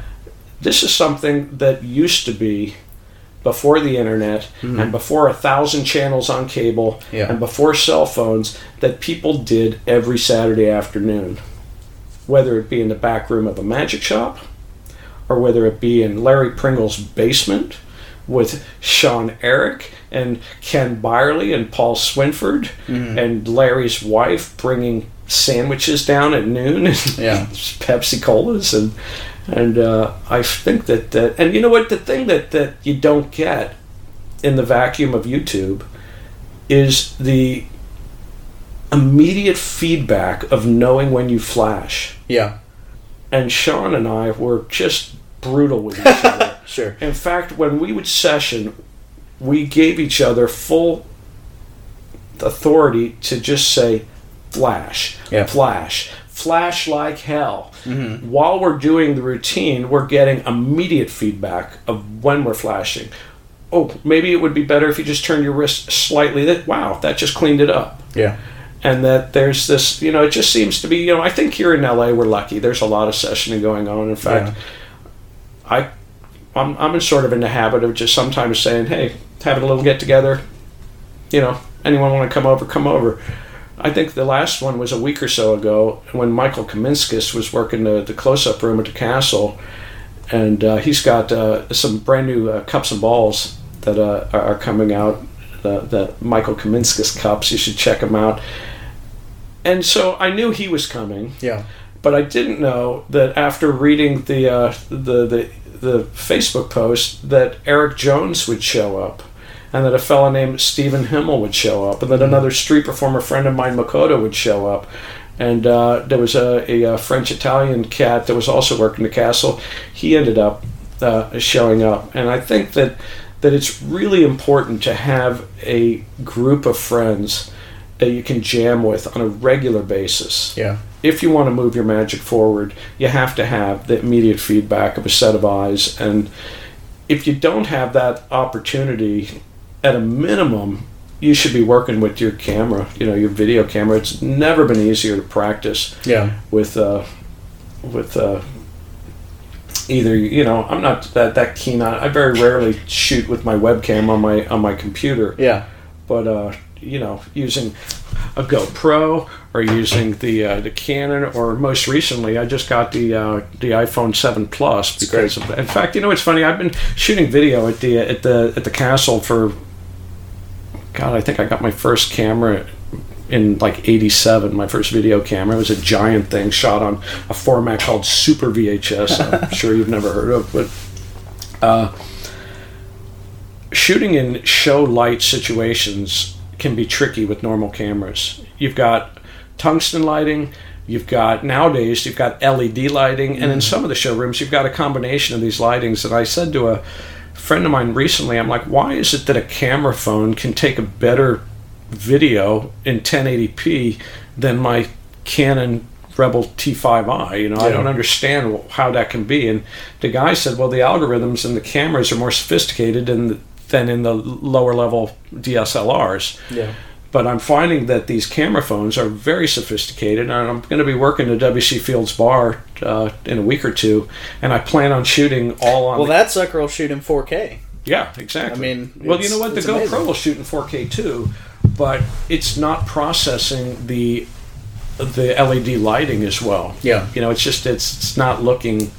Yeah. It's not looking so I guess what I'm trying to say is, if you don't have a peer group that you can hang out with regularly to get the feedback, you need to get the feedback from your camera phone or a video camera. And don't just set up the camera straight on or at a good angle. Yeah. Put that camera at your worst angle, and that's the one thing about street performing that really helps you work on that stuff, is when you are performing surrounded, it's got to look good from all angles. And in terms of choosing the slides that you do, or in terms of, it's like I'm very partial to the spread pass. I'm not I love it. Classic One of my pass favorite guy. moves. But as you know, you wouldn't necessarily do a spread pass facing the person. Yeah. So it's a sensibility of having the person on your left-hand side. Here, you pick the card, because now I'm going to do it with all this cover for everybody on my right-hand side as I'm pivoting and facing left. That you can cover all of that. Yeah. So.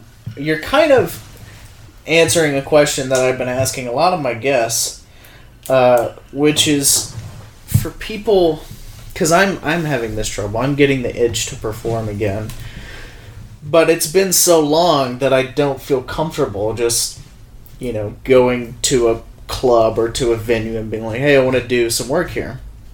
So where can I go to be bad? To work on material. It's funny that you asked that question, because I answered that question in my street performing class, which is the streets. The streets are the best place these days to go out and be able to do magic. I can't say that it's going to be as lucrative as it used to, but if that's not the goal, if the goal isn't to go out there and make a lot of money, if the goal is to go out there and tune up your chops, you can just put that on the floor if you want there. The streets are a great place, and certainly you can work a lot of different type of material on the streets. You can work the most close-up, intimate stuff. You can build a bigger perimeter, and you can do parlor stuff, sort of stuff. Depending on where you are, you could. I think I saw somebody do a metamorphosis out on Venice Beach one day. Wow. And so the streets are always there, and that's one of the things. If they're not that great for making great money these days, they're certainly there as a way of perpetuating your brand and I see all sorts of guys out there these days with banners with their websites and their Instagram feeds and their, variety of social media call to action on their signage. Yeah. But that's, and then certainly if you're thinking about moving here, the Castle is a great place. Sure. The museum, and for those of you who are around the country and may not know this, the Magic Castle, it truly is a non-stop magic convention. Yeah. 7 days a week, every week of the year. It just rocks out. And the beautiful thing about the Magic Castle is that we have, not only are there the paid performers who people go to see, but there are areas where members and even friends of members, it's appropriate for them to do a little set. They have an area called the museum. And then which was just revitalized, and it's a beautiful room now. Yep. It's one of the better rooms in the castle, I feel It really is. In fact, they're I don't know if you know this, but they're Joe Furlow, our general manager, who's just doing a spot-on job these days. He brought me into some meetings where we decided to revamp the sound and lighting in the Peller and the W.C. Fields Theater first, or the W.C. Fields Bar. Mm-hmm. So we've redone the lighting and sound in the inner circle, which is that area, in the lower level, the Peller and the W.C. And now they've redone the museum, but this is just the first phase of every performance venue in the place going. So they're going to do the close-up room, they're going to do the palace, they're going to do the parlor, and we're going to get a totally bring it up to date in terms of lighting and sound. A 21st century Magic Castle. Very, very exciting. But the room that you just touted is one of the best rooms in the place. It's a common area room where, in fact, they've got on Thursday through Sundays, they've got something called the J. Hosi Posse, and they have sort of some guys coordinating. You can go down there and do an 18 to 20 minute set. And the nice thing about these rooms is they're sort of overflow rooms. Mm-hmm. So they've only, the close-up room only seats 20 people or maybe 23 with standing room. Yeah. It's hard to get into that show. In fact, I'm going up there tonight, and it's going. Luckily I know the performer, and I'm hoping to get a VIP seating. But sure. But people get shut out of that show frequently. So yeah. A lot of times they'll say, "Well, just go down there. There's a guy doing magic down there, and there's 2 venues down there." Yeah. So having that opportunity to go out and to road test your stuff and get it good, and this is also how they grow people who are associate members into magician members too. Yeah. It's really nice. Now I have I don't know if it's moral or ethical or whatever, but I'm struggling with understanding and appreciating everything that you just said about people working on their shit at the castle. But the lay people that come to the Magic Castle, the premier magic club in the world, the epitome of what magic can be in person, go in, and they don't know that the people in the castle aren't being paid to perform there. And so they go in, and they probably see bad magic, and they think, this is what this is. Well... what do we do about that? All I can say is this, and this is sort of off the top of my head.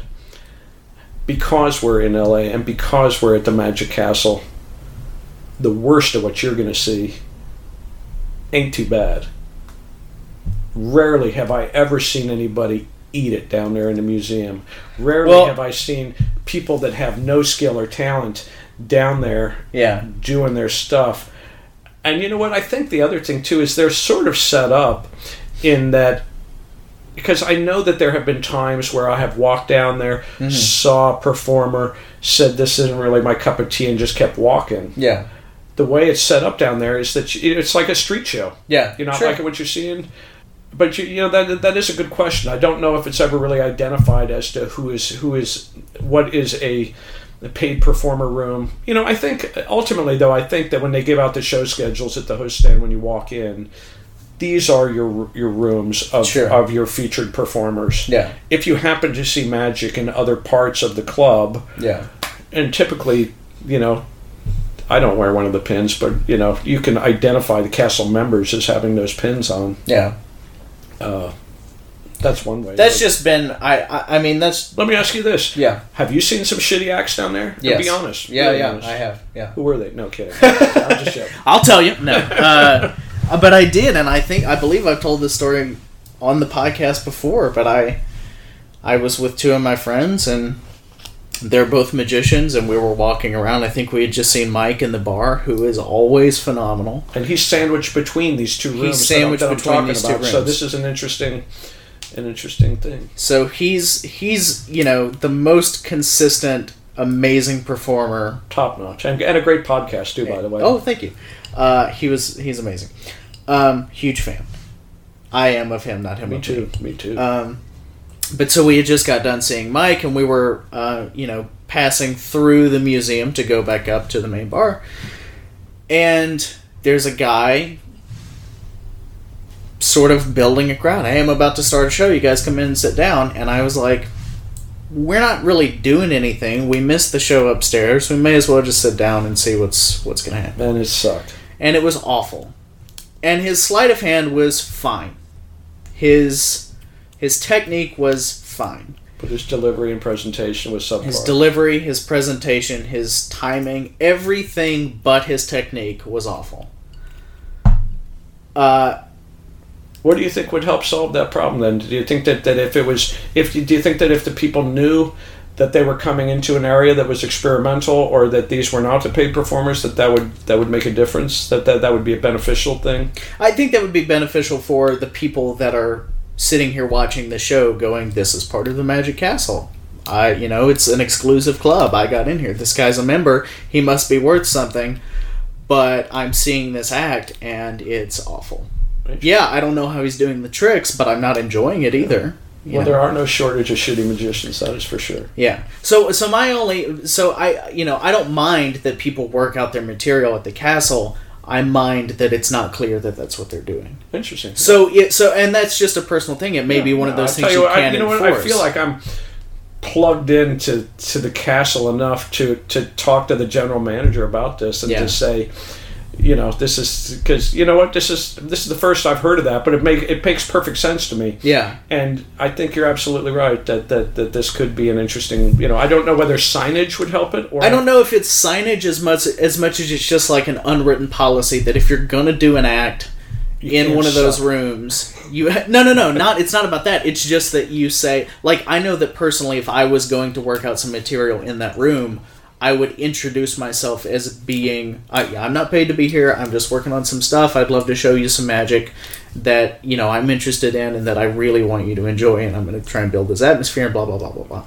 So personally, I would let the people know that I'm makes perfect sense. Doing my best, but I'm not being paid to be here. And that's the line where people aren't necessarily That's a great note, and I'll definitely pass it up the chain.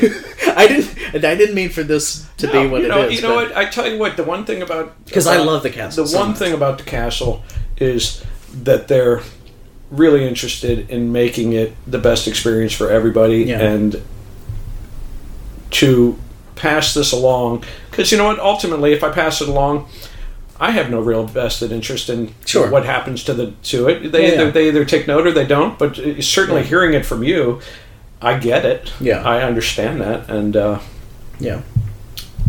and I think that's a good thing, because I think that we do encourage our members to use that space to absolutely put stuff together. Yes, and, I guess it's funny. I'm almost embarrassed to say this, but this is my 30th year of working at the Magic Castle. Wow. How old are you? I am 23. Amazing. I don't even feel like I'm that old, you know. I don't. How can I have been working at the Magic Castle for 30 years? It doesn't seem possible. That's amazing. But yeah, that will definitely. Well, so that's you know. So we talk about places that you can be bad. Yeah. And now that you say it that way, the museum and the Hat and Hare are not a place to be bad. You're right. You're in a premier venue in the country, in the world. So, but I will like I said earlier, even the shitty magicians in this town are pretty good.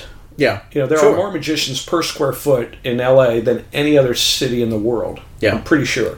Probably. Pretty sure.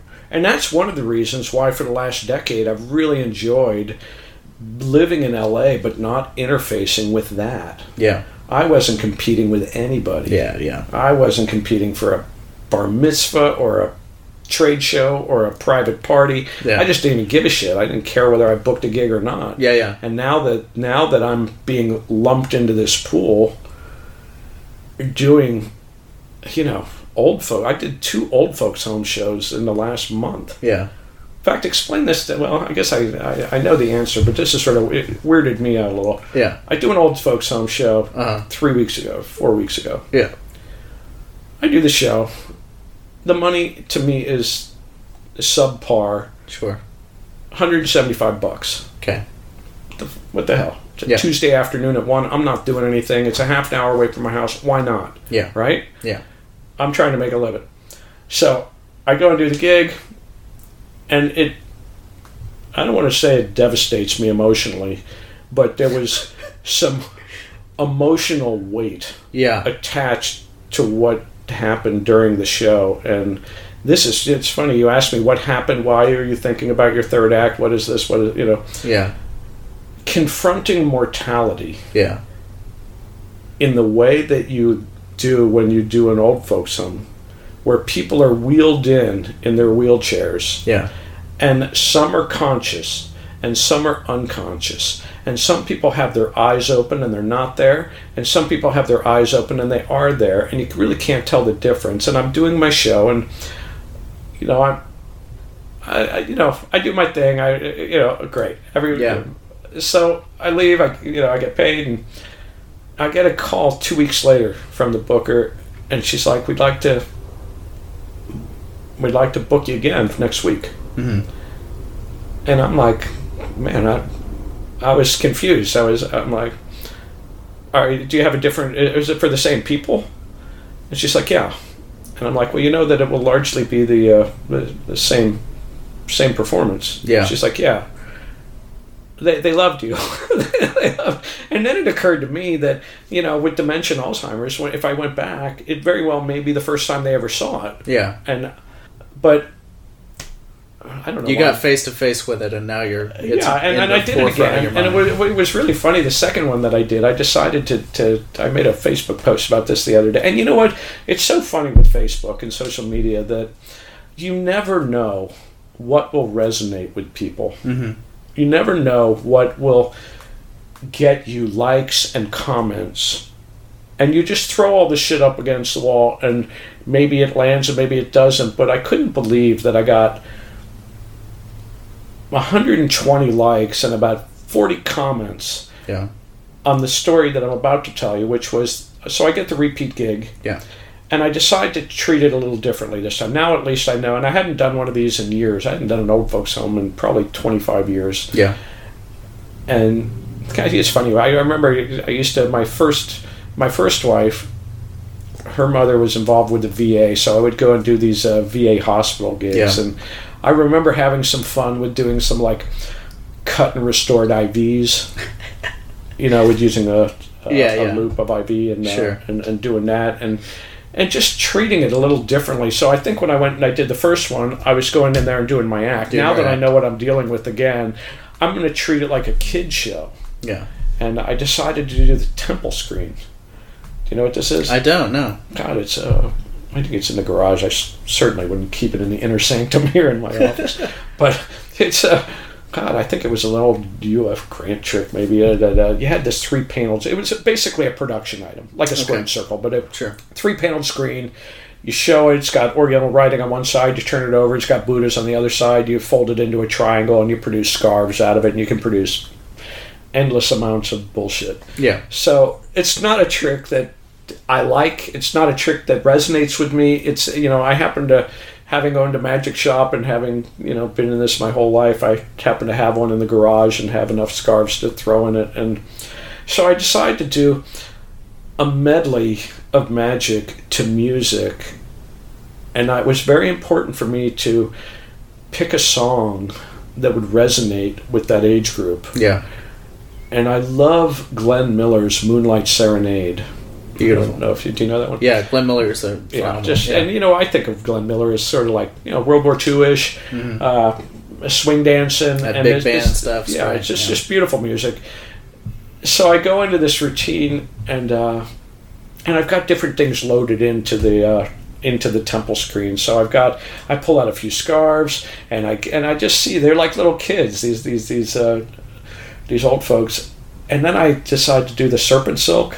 That where the untying knot, you tie the scarf in the knot and it goes up and oh yeah, okay, sure. And so that was in the temple screen, and then I finally, after producing all these scarves, and I loved what one of the people said. I could audibly hear one of these ladies saying, "So many." So many, it just cracked me up. It's like, they're scarves. Yeah. You could put 1,000 scarves in a Crown Royal bag. Yeah. I probably have. So producing, and then I finally pull out a pair of scissors and a rope, and I finish up with the cut and restored rope, which, to me it's all filler material. This isn't part of my regular shtick, but sure.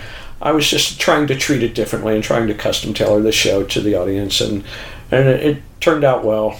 And then strangely enough, the next day, or a couple of days later, I get this email, and there's some people in town that know that I'm struggling and know that I'm trying to find my own. And there's a fellow in town named Steve Spill, and he's got Magicopolis, and he's going on 20 years with an illusion show in Santa Monica, and he's been sort of throwing me some leads, and it's been mind-boggling to me how I have not been able to convert some of these leads into actual bookings based on price. And trust me, I'm not, I've got friends of mine that charge $5,000 to $7,000 to go do a show. Yeah.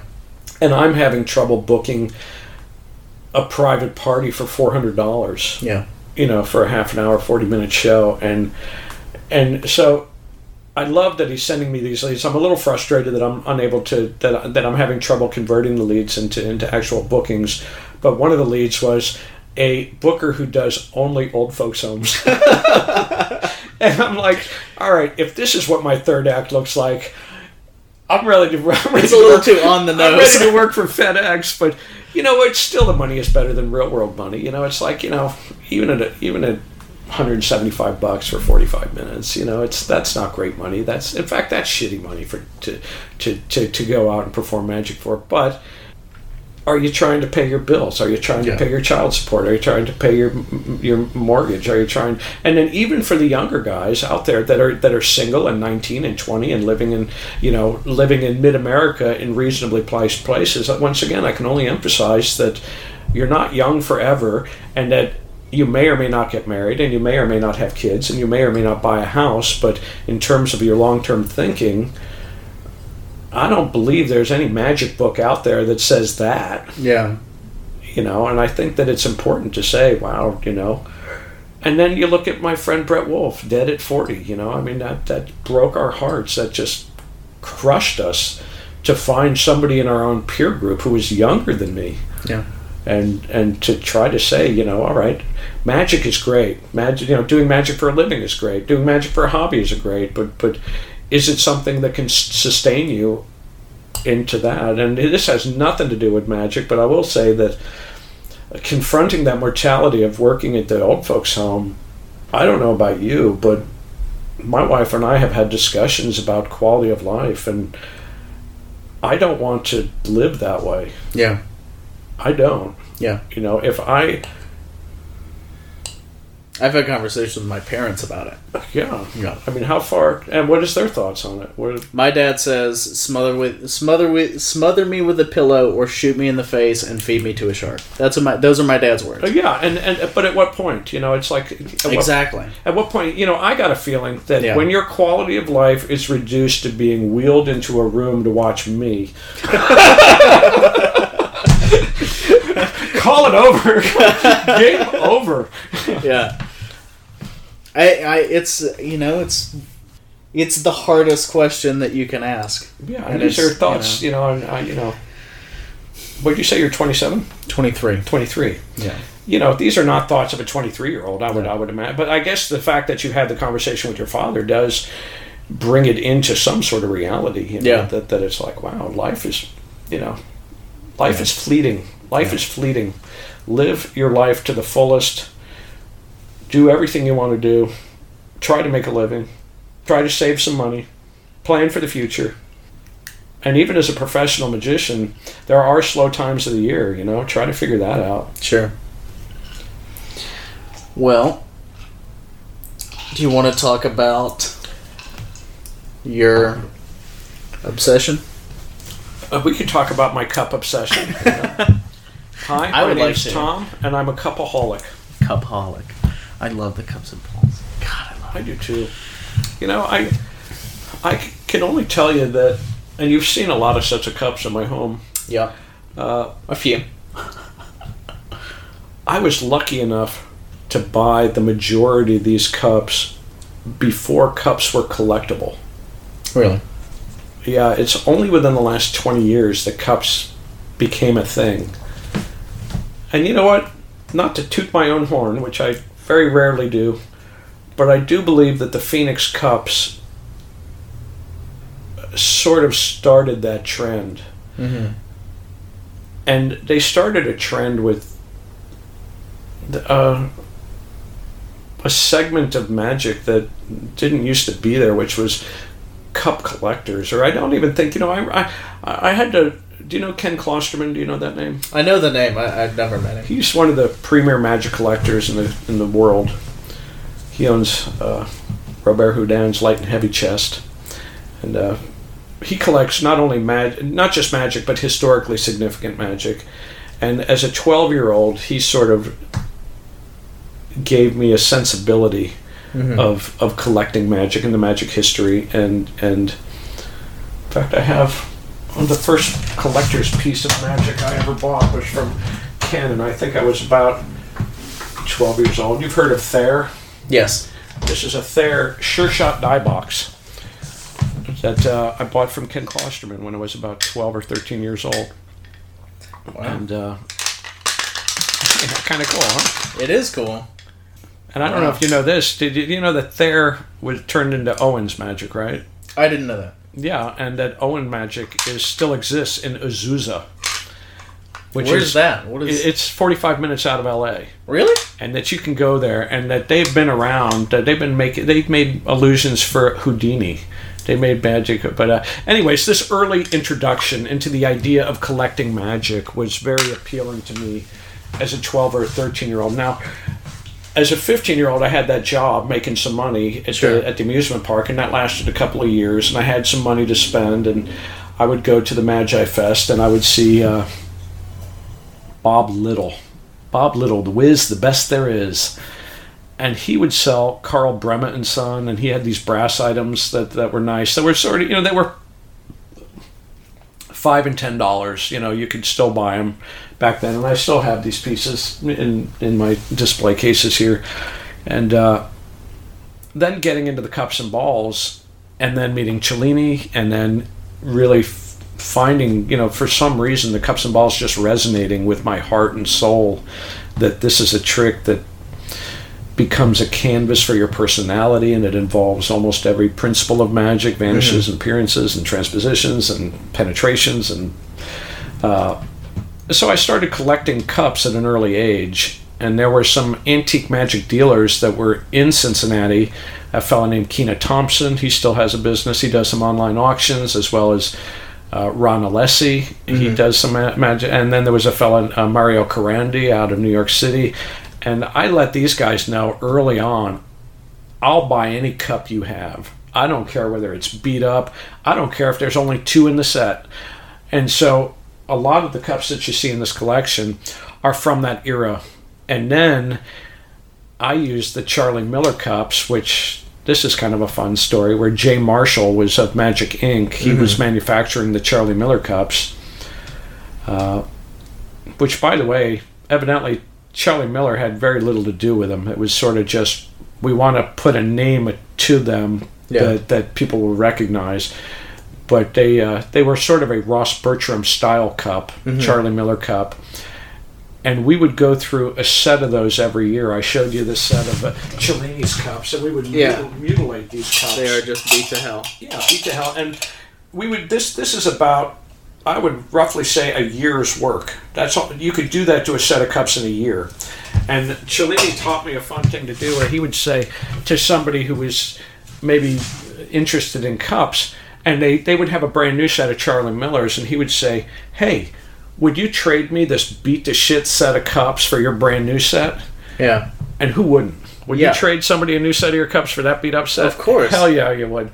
And so we would do this regularly. We would trade off our sets for new sets, and then we would beat them. And then in 1998, I had the opportunity to go to China to go on a manufacturing spree, and I had no idea what I wanted to manufacture. I brought over probably 50, 60 different ideas, and I went to, 11 cities in 21 days and visited about 25 different manufacturing facilities, factories, and ended up doing the Phoenix cups, where we're basically a knockoff of the Charlie Miller cups. In fact, this is sort of a sub-story within a sub-story, where Jay Marshall had run out of the Charlie Miller cups, so I met with him and asked him if I could go to China and manufacture these cups at a cost-efficient price and sell them to you. Would you be interested in continuing to sell Charlie Miller cups to the masses? And he said yes. So I go over there and I go through 6 phases of product modification, and finally I have a set, and I bring him over and I show him to him. I think I was working an SAM convention in Cincinnati. It was a national, and I was very excited because I'd come over, I'd cut the deal, and I showed him the cups, and I said, "What do you think?" And he said, "You knocked off my cup." He didn't even remember that he had given me permission to because he said, "Yeah, if you can make them, I'd be interested in that." Yeah. But he said, "No, I don't have any interest in those." So now I'm sitting on 1,000 sets of cups. Yeah. And I'm like, well, how do I market them? So I decided, I had this sort of dream of creating you ever heard of the Franklin Mint? Yes. They used to be, they'd make plates and commemorative items, and I thought it'd be fun to have a company called the T. Frank Mint. And so this was going to be the first product of the T. Frank Mint, which was a limited edition set of cups with a wand and you got the balls and you got the box and you got the certificate of authenticity and all of that. And it was about the same time that, shortly after that, Johnson Cups put out their beautiful CNC cups, which are the top cups in that case there.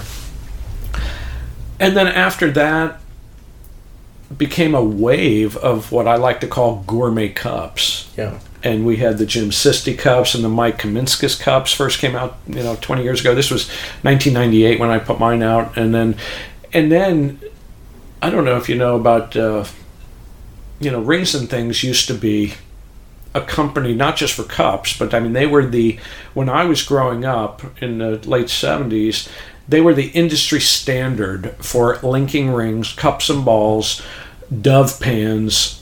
They were sort of like your aluminum and metal company. Yeah. And now Rings and Things too. Yeah. Oh my God, they've just taken it. They have sort of systematically decided to reproduce every cup ever made. Yeah. So they've gone, and then in fact they even called me up and they said, we'd like to redo your Phoenix cups. And I'm like, I don't know why you're calling me. I just knocked off the Charlie Miller cups. And they're like, well, we want to use the Phoenix name. Yeah. So when they wanted to do that, I said, well, the only way that I would approve that is if you fixed every problem that anyone ever complained to me about the Phoenix cups. Yeah. of which there were many. Like what? Well, and these are Charlie Miller cups here. Yeah. The beat up Cellini ones was the middle bead was a little low, which basically minimized your attic space. Yeah. Meaning that if you put a 1-inch ball up there Yeah. and you set the cup on top, there would be some wobble. Yeah. Right. Now the funny thing with me is, and there's a dual layer of cup people. There's people that do the cups and balls. Yeah. And then there's another layer of people that are what I call cup snobs. Yeah. And they may not even do the cups, but they're into the aesthetic perfection of a set of cups. So Yeah. attic space, now really important. Yeah. Rolled lips. Yeah. This, I've got 150 years of cups in this room, and very few of them, that was a really big idea of these rolled edges. Now, for a Charlie Miller set of cups, that's a pretty tight roll. It is. These are the Phoenix cups here, and you can see, not so tight. It's a pretty loose roll, yeah. Yeah. Does that matter to you? No. And I even asked some collectors, I'm like, why does that matter? And a guy said to me, well, dust can get in there. Or just it's a cosmetic difference. So there became this new breed of cup snob. Yeah. And there has never been a better time in history to buy cups, and there has never been a better company to buy cups from than Rings and Things 2. Their quality of their work is top notch under anybody's standards, and they have reproduced the entire Paul Fox line. They have reproduced the Jim Sisti line. They have what they call the Phoenix 2 cups now, which basically are even better than the Charlie Miller cups because they took out. Now, the Ross Bertram cups, they didn't have such a problem because they were just a better quality cup. They had better rolled edges. They had a little higher bead in the middle. And, I don't know if I'm answering your question about how I got fascinated with cups, but that's sort of the chronology of that. So I got interested in cups at a very early age. I like to feel like I had something to do with the resurgence of a new layer of cups. And the funny thing was, you created the cup snob when you numbered your cups. I also created the cup critic too. Yeah. Because what I did when I went to China and I said, can you reproduce this cup, is I reproduced every flaw that cup had. Yeah. So the rolled edges weren't that tight, the bead was a little low. But you know what, the funny thing is I use my cups daily, and they don't bother me. You know, if the cup wobbles a little bit, that's, the rolled edge. I've never had anybody watch the final loads come out of the cup and say, wow, that would have been a great trick if their edges were rolled a little tighter. Yeah. But one of the things that has been fascinating me more recently, and this is a question that, I think I'm getting ready to do something that I never wanted to do, which was put out a cup and ball DVD. Yeah. And the reason I never wanted to do it was far smarter and better people have done it already. Yeah. The Mike Amar double DVD set on the complete cups and balls is great. Daryl's is great, you look at Tommy Wonder. What am I going to say that's better than that? But I have found that and I just recently, for the last 2 years, got to present at Magic Live on the cups, which was very flattering, and I was honored to be in the company of the people in the room that I was in. But I'm finding that people are interested in what I have to say and what I think about the cups and what kind of routine I do. So I think that I'm going to have that DVD ready for the lecture tour on the cups and balls. But the one thing that is interesting to me is that why has the cups endured through hundreds of years of... And what boggles my mind is the cups have been represented in artwork from the 1400s on. Yeah. In fact, I have a book here on my shelf, if I can get it, that is, I think there's only 250 of these books. But it's called The Oldest Deception. And look at some of these diagrams in here. And look at the cup and ball worker down there. Yeah. And this is, what's the date on that? 14 something? 1404. 1404. What's interesting is in this book called The Oldest Deception, they show you again and again and again the cup and ball worker being depicted in paintings and artwork. And what I've begun to ask myself recently is, why?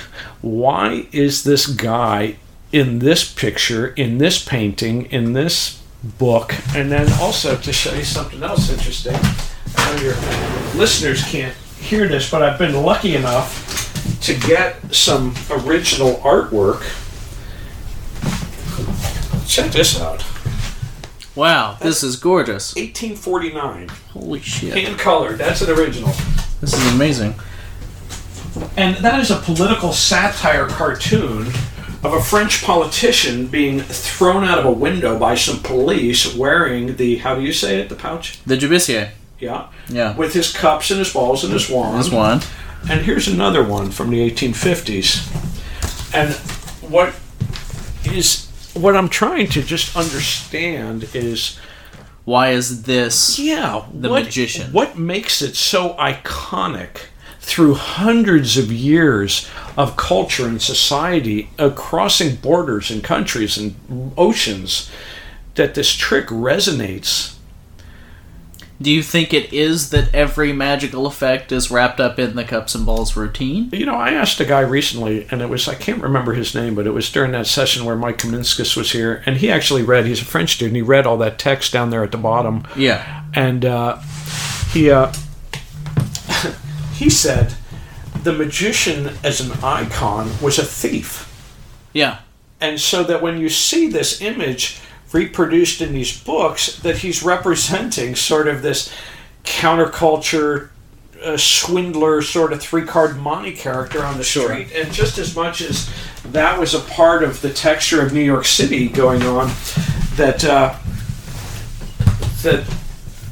resonates within history and publications enough to create that character. But there's enough of it that doesn't lend to that. You know, I think there's enough cup and ball artwork, and certainly if you had an opportunity to buy the Bob Reed book, which came out a few years ago, that was basically his cup and ball art collection, which were hundreds of paintings, watercolors, woodcuts of, you know, spanning hundreds of years of cup and ball artwork. And it's just, you know, it's to me it's fascinating. And like you said, it does encompass all that magic, and it does encompass, you know, it's just it's a beautiful effect. Yeah.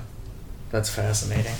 Those illustrations in that book, I mean, and that's going back to the 1420s. 1404, 1420, 1460. And that predates the printing press by 80 years maybe? I don't know when the printing press had to come into play, in the mid 1400s, early 1500s? Yeah, I feel bad for not remembering, because it was it's around that time period. I remember that that Discovery Witchcraft was the first English spoken language book that had some of that in there, but and that was, I think, in 1520 or 1540. But yeah, so that's sort of my love of the cups and balls is just all of that. It's just all, and then, you know, having a fellow, this Larry Pringle, you know, Larry Pringle introduced Sean Eric and myself to the cups and balls at an early age. Yeah, and you know, just having taught it recently, it all comes down to the fake pass. You know, it all comes down to that. Putting a ball in one hand and making it vanish or making it disappear, or putting it under a cup and having it reappear somewhere else. You know, there's so much of the basis of sleight of hand and misdirection and presentation and entertainment. You know, that's one of the things that, I guess this could be said about any trick, but I do believe that the cups and balls is really, it's a canvas for your personality and for your point of view and for whatever it is that you want to say. Whether you want to say that in a funny way, or whether you want to say it in a serious way, or whether you want to personalize it like Paul Gertner does and say that he's from Pittsburgh and he comes from a steel town and he's going to use steel balls, or whether you're a street performer and you're out on the street and you've got a, you know, it's just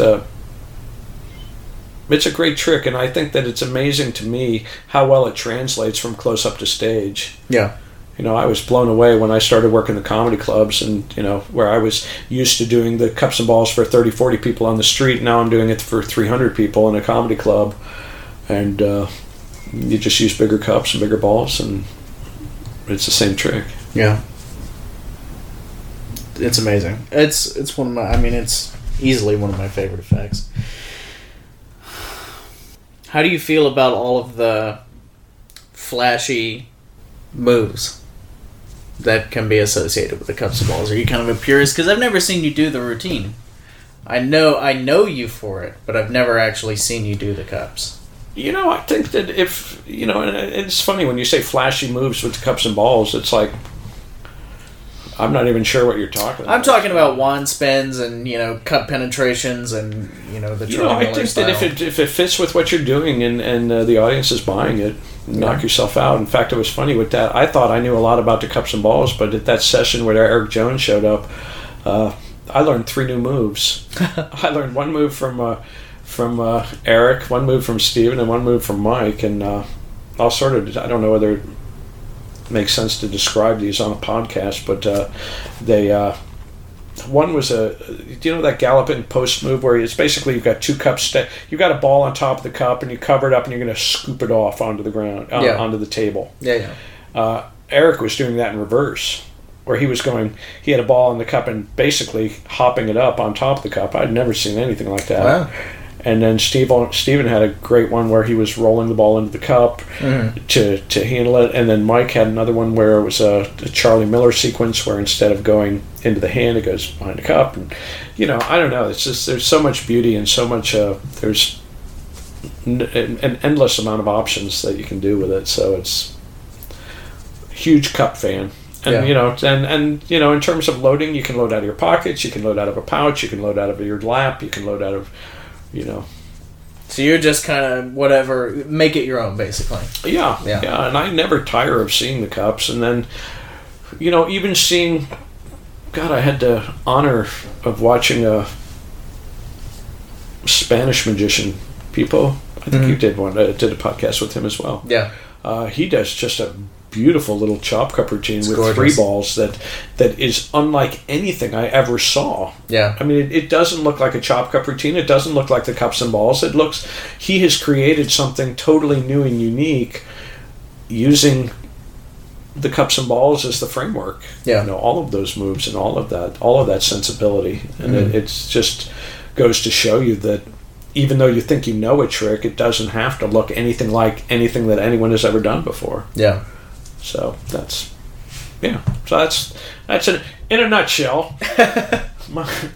my obsession with the cups and balls, and I you know, the only thing I'm sad about is that after my second divorce and after my second magic shop in Seattle closed, that I have not been able to keep up with purchases. Yeah. For instance, I don't own any of the Brett Sherwood cups yet, and those, you know, it's like there was a time in my life that I think I could have afforded those, but now that things are different, no, I would buy a set of those if I could find a deal on them, but I don't think you'll ever find a deal on those. Those are always going to go at retail or better. Yeah. And for those of you that don't know the Brett Sherwood cups, you should visit his site, brettsherwood.com, and he has the most exquisite. He has the Rolex. Or maybe watch collectors wouldn't even like that. I don't. He has the Patek Philippe. There you go. He has the Breitling. Yeah. But he's got the IWC of. He's got the some engraved silver and gold plated cups. That the engraved cups are just. They're masterpieces. Yeah, they really are. And you know what's funny is some people don't even use them. Yeah. And that's a real shame because I have handled those. I would beat the fuck out of those cups. You really could. You could. They are just built to be used, and it's a shame that we just had our 4th annual epic cups and balls session, which is a 12-hour session, and there was a fellow that came to our first one. I don't really know this fellow that well, but his name is Jerry Foster, and he described himself as slightly OCD, and he we had this portion in this 12-hour session called Show and Tell, where people could just bring their stuff. And we had two major sessions. One was people would do the routines, and we would critique the routines. And there was another giant section called Show and Tell. And he brought out some beautiful collector sets of cups. And he put on a white pair of gloves before he would even handle his Predator Wood cups. Yeah. And but those are... Yeah, no. There's never been a better time in history to buy a set of cups at whatever price range you want. Yeah. My first set of cups is still my favorite set of cups, and I love my Gazzo cup. I mean, I love them. I performed, hundreds and thousands of shows with them. But my first set was a cheap, thin brass set that is just beautiful now. It's just nice patinaed gorgeously, and they're little, it's not beat up like your cups are, but, it's got some wear on it. It's got some character. Exactly. That's what I love. What do you like better when you see a set? I've always wondered, do beat up cups look better, or do a nice pristine set cup? I think I am in love with both of them, and I think it depends on what your setting is going to be. If you're going to do the close-up room at the castle, probably you should have a cleaner, nicer looking set of cups, because you're going to be in a suit. But you wouldn't use a clean, nice set of cups on the street. It's the context of it and the character. I just find that something with character is going to be better than something that looks like you bought it from a magic shop. I agree, and that's where I think you can take those and do those in the close-up room. Those beat-up Cellini cups in the close-up room, but you couldn't take the Sherwood cups on the street. I would take a Sherwood set. I would. I'm not saying I wouldn't. I definitely would, but I'm saying just as far as creating the right These are the cups that I use regularly. Character. These are the ones that when I go out to these shows and when I work the streets, these are the ones. And this is a chrome-plated set of Phoenix cups. Make sure that the balls are in there. There you go. So these don't look, and like I said before when we were talking about you could never make those look like that Cellini beat-up set. This is about as beat up as you can make a Phoenix set look. Yeah. These are nice and shiny.